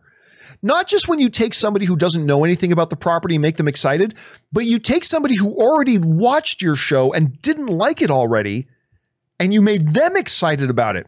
That's what that trailer did. I agree with you, man. That was a really good trailer. And I think, despite the fact that I haven't liked the show so far, I'm going to check out Season 3. That's how good that trailer was. So yeah, I liked it a lot. All right, next up. Casey McNatt writes, "Hey, John and Rob, with the Disney investor meeting happening tomorrow," again, this was earlier, or today, whenever you read this, is there another event on Thursday? There's another event on Thursday, the Video Game Awards with Tom Holland appearing there. What are the chances we see the first teaser for Uncharted? You know what? I remember we talked about this last week, and I said, I believe at the Video Game Awards, we will get our first teaser at Uncharted. They've finished shooting the movie. The Uncharted movie is finished. It's a major name in the video game world. It just seemed to make sense, but I don't know if I haven't heard that they launched anything about it. I mean, I haven't heard anybody tell me that whether it happened or not. So I don't know, but it would have, if they didn't, I think it was a missed opportunity because it seems like a perfect place to drop a first teaser for that, Casey. Absolutely. Rob Yuri writes, "Will we have an announcement for an Ahsoka Tano and Bo-Katan show? I believe Hope Dreamer will." Well, like I said, I kind of let it slip on my Twitter the night before that they were about to announce, because I got told about the Ahsoka Tano thing. So was that. I didn't know about Bo-Katan though. I thought there was a chance that a Bo-Katan series could be announced. But they didn't. I think they're going to incorporate Bo-Katan more into, and again, I don't know this is just me speculating. I speculate that Bo-Katan will become more integrated into Mandalorian moving forward, maybe in Season 3. So again, and obviously they didn't announce a Bo-Katan show, but they did the Ahsoka one. Downright Drums writes, "Longtime watcher, listener of your show. Thank you so much, Downright. I appreciate that, man. Your show and commentary has become an everyday watch/listen. You, Aaron, and Robert all rock. Keep the filthy. Best of luck with your escrow." Thank you so much, man. So what he means by escrow is Ann and I just bought our first house. And the deal closes on Wednesday. And I'm freaking out. I'm so excited. Ann and I have wanted to buy a home. We've been trying very hard for over a year to buy our first house, and we just did it. And we're so excited. We were on the phone yesterday with our contractor and doing all these renovations that we're going to be doing. I cannot wait. And so we're going to have a new studio for the John Campia show. Very excited about that. It's not going to be like something big and grand. It's just going to be in the house, but still, I'm excited about that. So thanks, Downright, and thank you for being along for the ride, man. I appreciate that. All right. Arian Parek Parekh writes, I rewatched Spider-Man 2. That movie is so special. It absolutely is. I feel like we don't get any Spider-Man movies these days that actually focus so much on the character and struggles of Peter Parker. It captured the drama and gravitas of Spider-Man better than any. Well, listen, I think it's fair to say, I don't disagree with you, but every movie has finite time and space to do all the things they want to do. You can make an argument that movies like Homecoming and Far From Home did certain things better than those first two Sam Raimi Spider-Mans did. And I think you can make a very legitimate argument about that. But every movie can only have so much stuff in it. I also believe you're right to say that those first two Sam Raimi Spider-Man films did certain other things better than the new Spider-Man movies did. They just decided to go for different things. And I completely agree with you. Listen, I think for a long time, for a number of years, I think Spider-Man 2 was the best comic book movie ever made for a period of time. And then other films began to come out a few years later that started to surpass it. But Spider-Man 2 is an absolute gem of a comic book movie. It is an absolute gold standard, to me, a top 10 greatest comic book movie of all time. I still have Spider-Man 2 in that top 10. So I agree with you on that, man. All right, Stubble McShave writes, over under 70%, one or more of the actors in Spider-Man will have age reduction effects. I'm going to go under 70.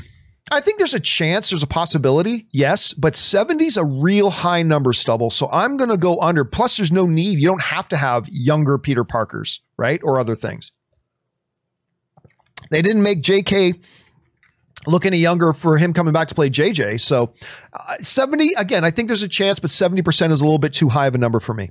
All right, guys, we're already past the 2-hour mark, but we're going to go a little bit longer today because we had so much stuff to cover. So we're going to take today's show a little bit longer today. All right, I'll keep going as long as my throat holds out. All right, Terry Giordano writes, hello there, John. How about over-under for Sony reaching an agreement to launch Venom and Morbius on Apple TV or other streaming service same time as theatrical at this point? Gonna go back and do rewatch of Battlestar Galactica just for fun this week. I don't think Sony will do that, to be honest with you. I don't see them doing it. I can see them putting Morbius and Venom on Apple TV Plus after they do theatrical. If there are even theaters around for them to play it theatrically, that's going to be the big question.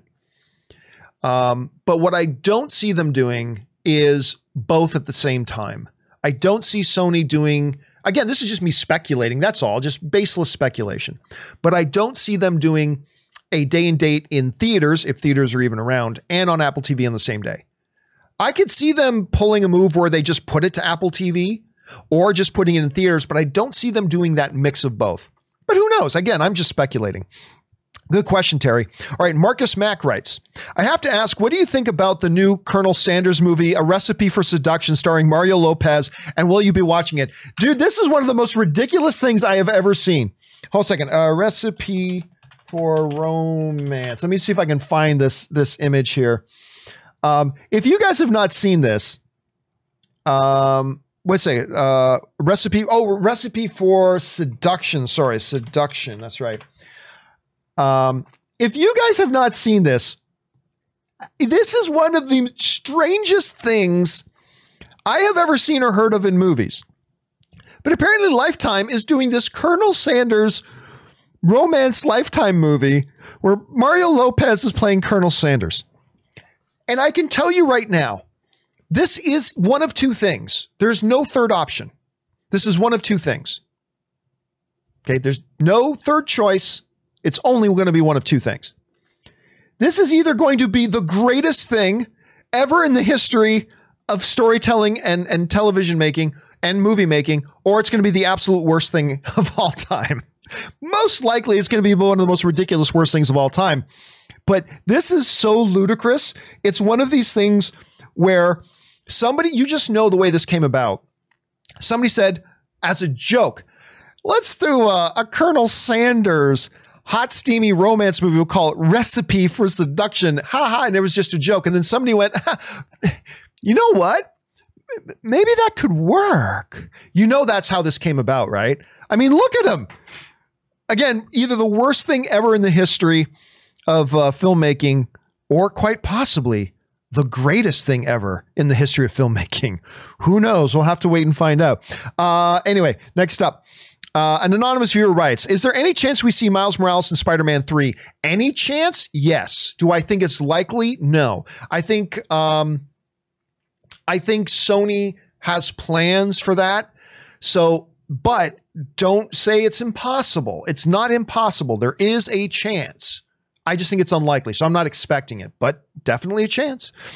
Brazilian Dude writes, in the Morbius trailer, there is a frame with a wall poster of Spider-Man. It looks more like wall graffiti, wearing the Raimi costume. Could it be that Morbius is from Raimi's universe and is one of the characters transported from that universe into Spider-Man 3? It's a possibility, but remember, just because, look, a lot of people say that costume looked more like the video game costume, but whatever. I don't know that the costume itself was giving any sort of indication what universe that's all happening in. For all we know, this Morbius movie could literally be happening in the MCU proper. I mean, we don't know that. I don't even think that's likely, but that's one of the possibilities too. It's quite possible that this Morbius movie happens in the MCU where Tom Holland is right now. It's possible. After all, we saw Michael Keaton in that same trailer who was in the Tom Holland movie universe, right? So right now there is a Brazilian Dude. There is a plethora of possibilities on the table, an absolute plethora of possibilities.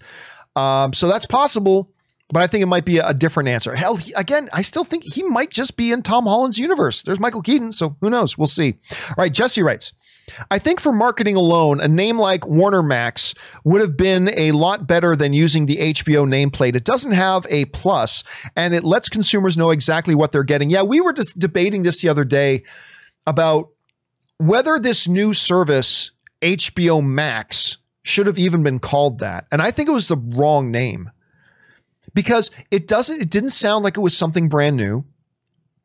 It's confusing because remember when HBO Max launched, we literally had HBO, HBO Go, HBO Now, and HBO Max, right? It's like, it was just, and there was so much overlapping about them.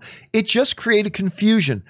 I think Rob and I both agreed that it would have been better for them to just call it Warner Plus or whatever, just to make it clear that the Warner Brothers or Warner Brothers Max or Warner Brothers Stream or whatever.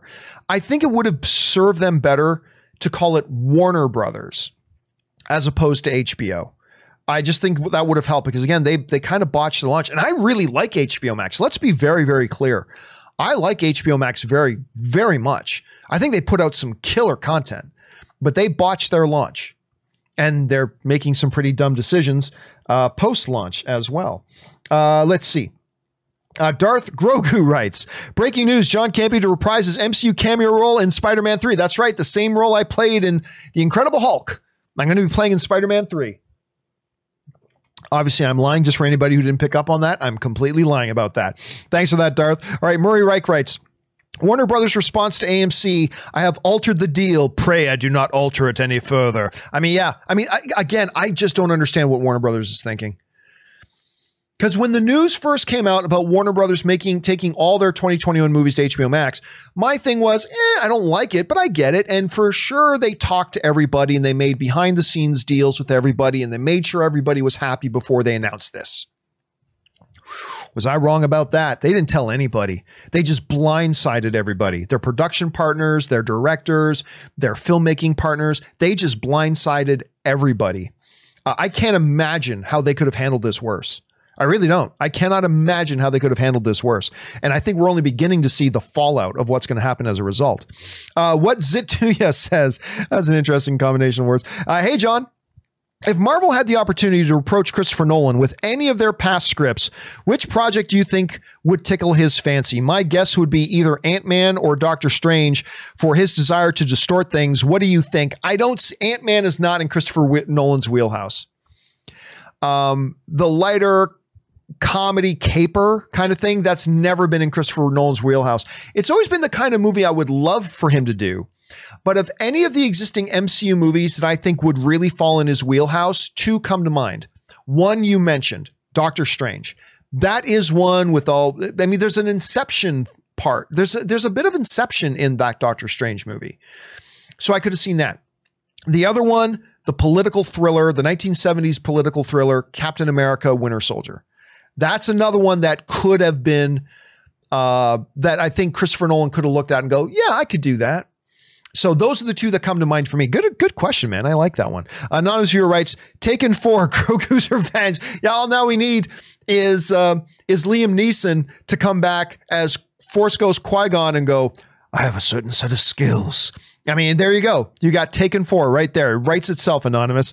Brazilian dude writes, I wish Hoist Gracie, LOL. I wish I was Hoist Gracie. Love your documentary, by the way. So excited for what you do next. Thank you so much, man. I appreciate that. And yeah, I remember Brazilian dude. I said, I know it's wrong, but whenever somebody mentions to me that they're from Brazil, my first question I want to ask is, do you know Hoist Gracie?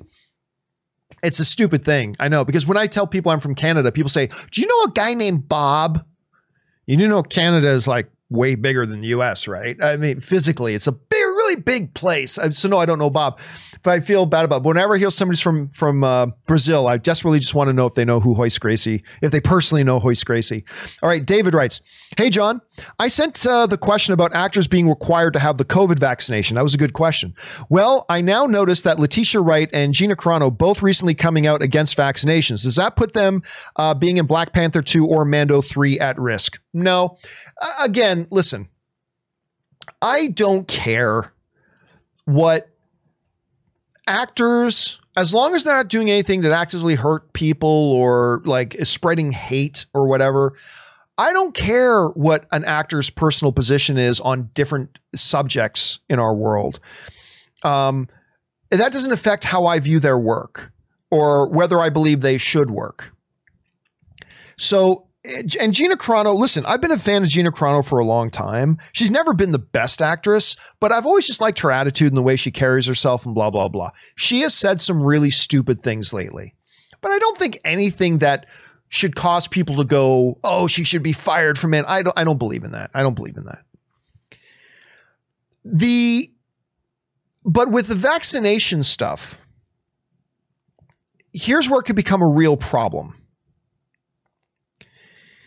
Studios could require, because listen, if a shoot and a studio set has to be shut down, that costs the studio millions of dollars. Millions.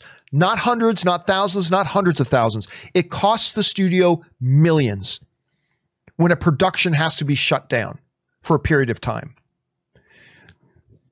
And so what I think what's going to happen is if they're trying to do a new season, a new Black Panther movie or a new season of Mandalorian or whatever, if somebody on that set catches COVID, they have to shut the production down. Maybe for just a couple of days, maybe for a week. I mean, who knows? But the production gets shut down for a period of time. And whenever they got to shut those things down, it costs them millions. So what I can see happening is that if you want to sign up to be in a season of television, or if you want to sign up to be a part of this movie crew and team, you have to be vaccinated. It would be a totally reasonable thing for a studio to require, because listen, if you come on here and you get sick or you get someone sick, it's going to cost us millions. Millions. So yes, they can require. Just like when you walk onto a work site, a lot of companies will require that you be wearing steel-toed boots. You can't work for our company, our construction company, and come onto a work site without wearing the white hard hat. You can't do it because there are liability issues that we have. And so to protect themselves and to protect their investment, you're probably going to see, once the vaccinations become available, you're probably going to see a number of studios and shoots and movies and TV shows require that if you want to come onto our set, you got to be vaccinated. Because if you're not, you pose a threat to the well-being and health of our employees, and you pose a threat to our project. Because if you get sick and come on our set, we have to shut everything down, and it's going to cost us millions. At that point, I think you're going to hear Letitia Wright, who I adore, by the way. I adore Letitia Wright. I do. But if it comes to that, you're going to see Letitia Wright change her tune pretty quick. Yeah. It's like, hey, Letitia, you're going to make like $2.5 million to be in this Black Panther movie, but we can't let you on set unless you take the vaccination. No problem. Vaccine away. I guarantee you she's going to change her tune real quick. Same with Gina Carano, who I think she's, again, no one's told me this. I think Gina Carano is going to be one of the leads of Rangers of the New Republic. Again, no one's told me that. I'm just speculating. And she's going to get like to be the lead in one of these shows. She's going to get like one of her own shows. But when they say to her, oh, by the way, Gina, to come on set and to come into the stagecraft area and to be around all of our crew, we're requiring everybody to have a vaccination. No problem, Gina Carano will say. I guarantee you, when it comes down to that, Gina Carano's not going to turn down her own show because she doesn't want to take a vaccine. She'll take it. She'll take it because she ain't dumb. She might say some dumb things, but she ain't dumb. Anyway, that's my take on that. Let's see. Willow writes, how important is a campaign to a movie's performance at the awards? Can a great film get snubbed simply due to a weak campaign? I mean, anything's possible. Honestly, I know a number of people who are voting members of the Academy. I got several friends who are voting members of the Academy. And it is honestly, there's this myth out there. I even remember, what's the name of that show? Andy Ruins Everything. Anyway, it's a terrific show where they like do this breakdown of things about how wedding rings are a big, massive fraud. And they do all these great things. I'm trying to remember if you guys know the name of the show, So-and-so Ruins Everything. If you guys know the name of that show, please throw it into the live chat because it's bothering me. It's a really good show, as a matter of fact. But even that show did an episode about how, all the Academy Award nominees, it's the campaigns that determine which movies win awards and stuff like that. That's nonsense. That's not Adam Ruins Everything. Thank you guys in the live chat. Thank you, Joshua and Steven and Bryce and all of you guys who put that in there. Thank you for that. Adam Ruins Everything. It's really a good show. I really enjoy it, but it's simply not true. Like there's this one woman I've known for years. She gets all the marketing from the awards campaigning that all the studios do. She gets it all, but it doesn't change her opinion. It doesn't change her mind.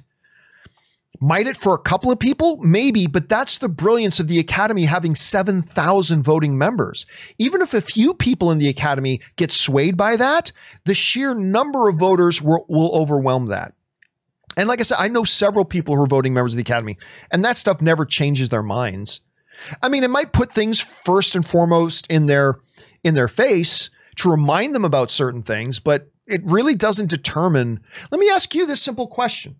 Everybody says, oh, no, the Academy members just vote because of who campaigns. Let me ask you this.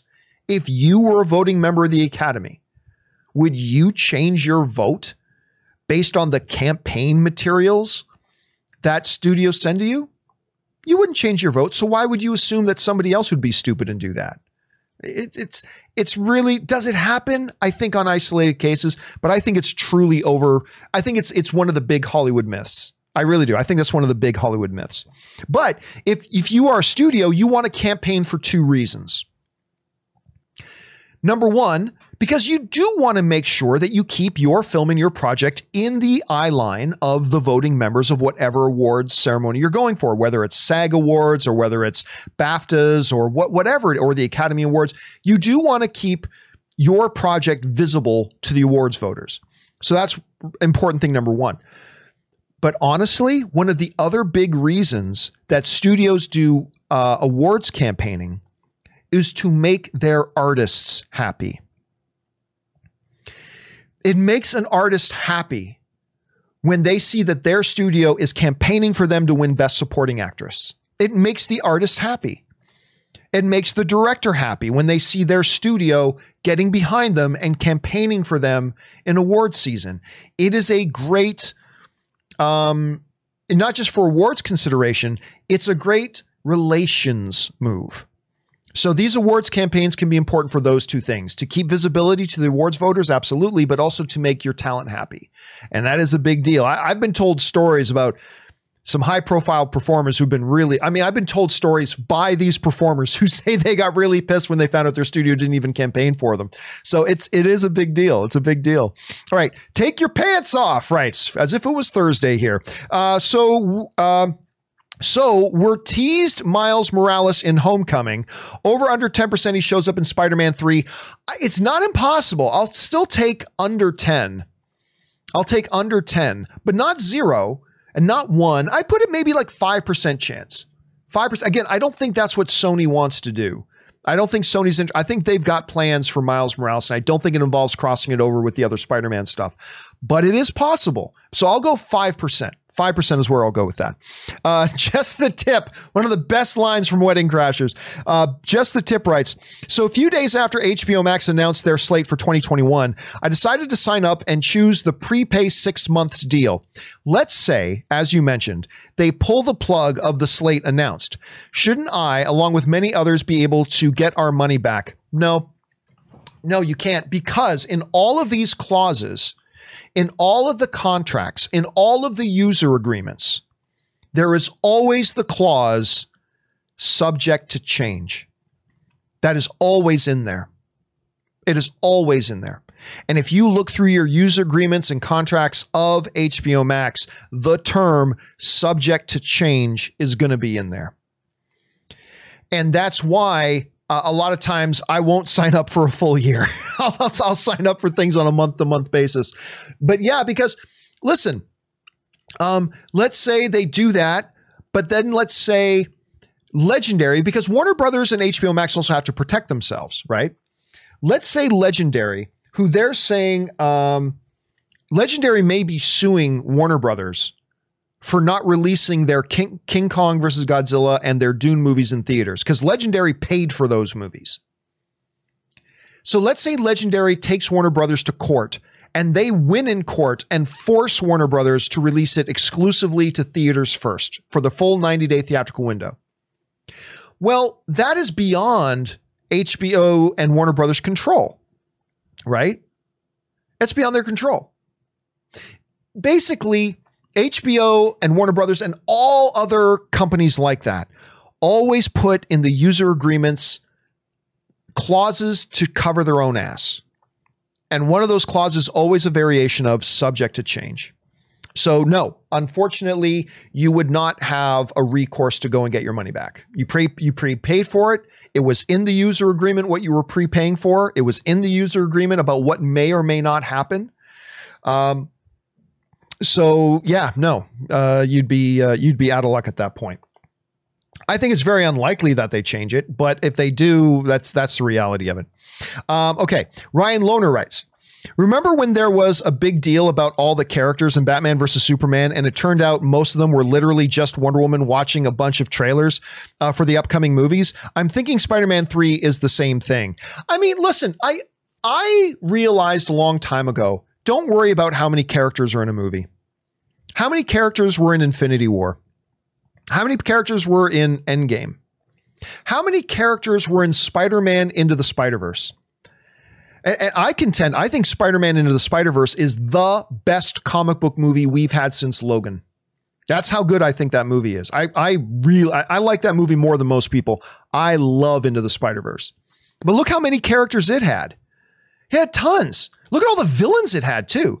It had Kingpin, Doc Ock, and Scorpion, and a Prowler, and they had all these villains, and you had all these Spider-Men, right? You had the anime, and you had Spider-Pig, and you had Spider-Ham, I should say, and you had our Peter Parker that we know best, and then we had Miles Morales, and we had Spider-Gwen, and look at all the characters. That is the best comic book movie since Logan. It's not about how many characters are in there. I really wouldn't worry about that. I wouldn't worry about that. If a movie has a lot of characters and it's a bad movie, it would have been bad even if they had fewer characters. If a movie is terrible and it only had a couple of characters, then it would have been terrible even if they had more characters. It's all about how do you execute. That's all. It's all about execution, and it's all about how they execute. Next up, James Germain writes, hey, John, wondering if you saw The Mask of Zorro with Antonio Banderas. I did. I used to love that movie. It's not one of the all-time greats, but I used to get a big kick out of the movie. Him and Catherine Zeta-Jones and Anthony Hopkins. With Antonio Banderas, it was the first movie I watched in theaters. Looking back at it, I realized it was the perfect first film to watch. FYI, Reverse Flash is the captain who killed the brother Pitter Patter. I'm not quite sure what we're talking about. Anyway, as far as Zorro goes, yeah. See, there is this great moment in Zorro that they actually put in the trailer. I remember with Anthony Hopkins, which was great, where you see Antonio Banderas, who's now the next Zorro in training, and he does this big thing with the sword. And Anthony Hopkins just like, meh, and knocks the sword out of his hand. Great moment, fun films. The second one was not as good. I'll be honest. The second one was not as good. But that first one I still think about very, very fondly. I still think about that first one very fondly. All right. Roll of the Egg writes, "Hey, John and Co. I found your undying love for Anne analogy both informative and creative. Well, thank you for that. That said, if Anne shows up Friday wearing an expertly made bald cap, LOL. Love your show. I learn a lot from you and your guests. Let the filthy come forth." Well, thank you so much, man. And yeah, my wife is the best. And by the way, don't forget 4 p.m. Pacific Standard Time today. Me and Anne are going to be doing our Mandalorian open spoiler discussion. So if you're into Mandalorian and you've seen this week's episode, make sure you come back and join Anne and I as we talk about that a little bit later today. So thank you for that roll of the egg. I appreciate that. Jay Bling writes, "Will Phase 4 be where the MCU is renamed the MCM, the Marvel Cinematic Multiverse?" I don't think so. I honestly think, and I said this a long time ago and I still believe it, I think the multiverse is going to play a key role in some stories they're telling, and I believe they're going to close the multiverse off. Nobody's told me that. I'm not getting that from some secret inside source, studio source, but I believe what they're going to do is this multiverse thing will be a part of a larger story, and then it will culminate with the multiverse stuff being cut off. So we'll find out. We'll find out soon. Again, that's just my guess. We'll see where that goes. All right. I've only got a couple of minutes left here, guys. Jonathan writes, "My QMR quick movie review of Movie Trailers, A Love Story." So you saw it. Thank you so much, Jonathan. "A short, concise, and insightful little documentary that made me miss going to the movies and mourn the loss of a true theater-going experience with fans. Great documentary. One critique, kind of wish you had narrated it. A-. No, one of the very first things I knew in making my movie, Movie Trailers, A Love Story, was that I do not have a narrator's voice. I simply do not have the voice for narration. And I wasn't going to put myself in the movie. I slipped in one quick little cameo of me in the movie. For those of you who've seen it, maybe you caught it, maybe you didn't, but I slipped in one quick little cameo of me in the movie. But I didn't want to be in the movie. And I don't have a voice for a narrator. And I was so lucky. I found this dude, Justin. Why am I suddenly freezing on Justin's last name? Simmons? I'm freezing on Justin's last name. Anyway, I found this great guy, Justin, who has a golden voice. And I was really, I love the narration in my movie. I really do. And it way better than if it had been me. But anyway, Jonathan, thank you for checking out my movie, man. And thank you for your quick review of that. All right. Jonathan writes, "I feel cynical, but do regular people, not us movie fans, even care if theaters open or close? Maybe it's those very casual moviegoers who've lent a hand to the end of theaters. And to say that, that's pretty damn sad. Kind of makes me wish people were as avid moviegoers as you or I. I mean, I just saw one commenter who celebrated the death of theaters and would prefer to watch on their computer. Like, why? I don't know. It's a sad world out there, and theaters were our saving grace." I'll say this. I think a lot of casual moviegoers may be the ones to miss it the most, because a lot of casual moviegoers are the ones who may not be hardcore movie fans, but they're ones who go to the movies on their dates and getting together or taking their mom out to do something or hanging out with some friends on a whatever night, but particularly first dates, especially. It's these people who go to the movies 4 to 5 times a year that I actually think are going to be the ones that miss it the most. I will never understand. And listen, everybody's got their own position on this, and I respect that. I do. But let me explain what I think and why I think it. To me, I'll use the word pathetic. It's pathetic how much of losers we've all become socially.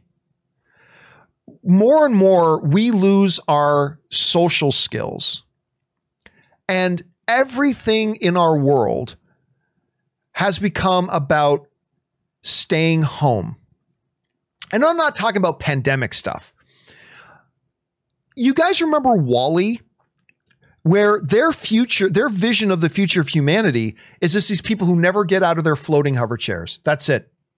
That's us. That's what we're turning into. And don't get me wrong, I love having Disney Plus or Netflix to be able to pop on something that I want to watch. I do. I value those. I love those. I talk about them all the time. But now we stay at home. And again, take the pandemic out of it. We sit on our asses at home and watch, get on social media and just type stuff and take fake Instagram pictures and whatever. We sit on our asses at home and play our video games. And I love video games, but I'm just saying. We sit on our asses at home to watch the football game, something I did last night.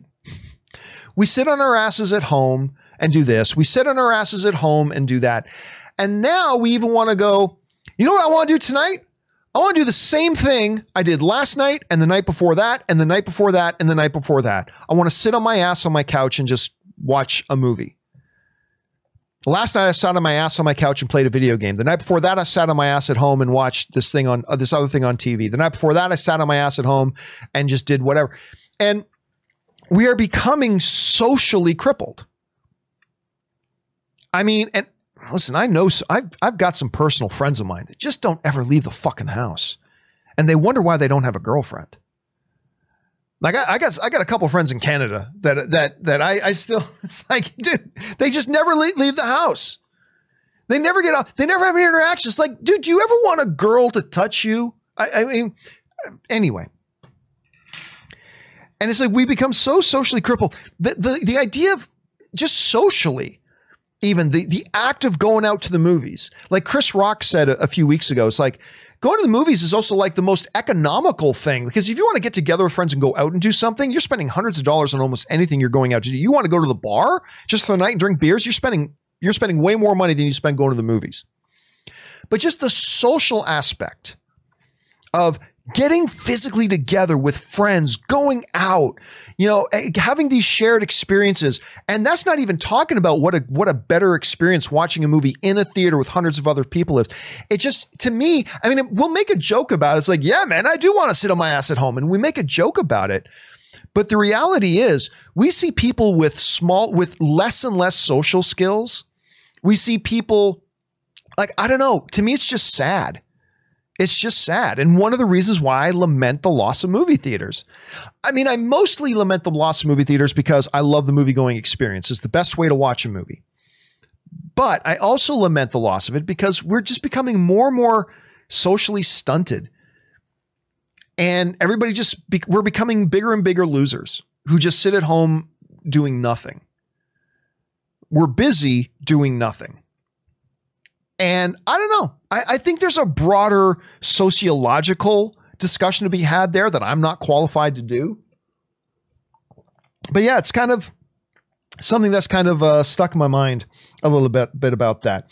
Anyway, guys, that'll do it for today's installment of the John Campea Show. Listen, guys, there are still a bunch of questions that we need to get through from Chris, Double Crit, Logan James Kynaston, Bucky Rocks, Patrick Conway, and a whole bunch more. So here's what we're going to do. Tomorrow here on the John Campea YouTube channel, we are going to have a companion video, and we are going to get through all of the outstanding questions. You guys sent them in. I'm going to make sure they're answered properly in a video. I just don't have another hour right now to go through all the rest. And sorry, like today, normally we have 3 or 4 topics. We had like 10 topics to cover today. It was a huge one. So again, for all you guys that I didn't get to your questions yet, don't worry. I'm going to put up a companion video tomorrow and we will get through all of the rest of your questions. In the meantime, guys, thank you to Robert Meyer Burnett for bringing his glory and greatness to the show. Thank you to all of you for spending some of your day here with us on the show. We really appreciate you taking some time out of your day. Also, guys, Special thank you to all of you who sent in those live questions. Number one, because you gave us great fun things to talk about. But number two, you supported this channel while you did it. And all of us here on the John Campea YouTube show, thank you guys very, very much for it. Don't forget, guys, do the 4 main things. Stay smart, stay safe, take care of yourselves, and please take care of the people around you. That'll do it for me, guys. Thanks a lot for being here. My name's John Campea. And until next time, my friends, bye-bye.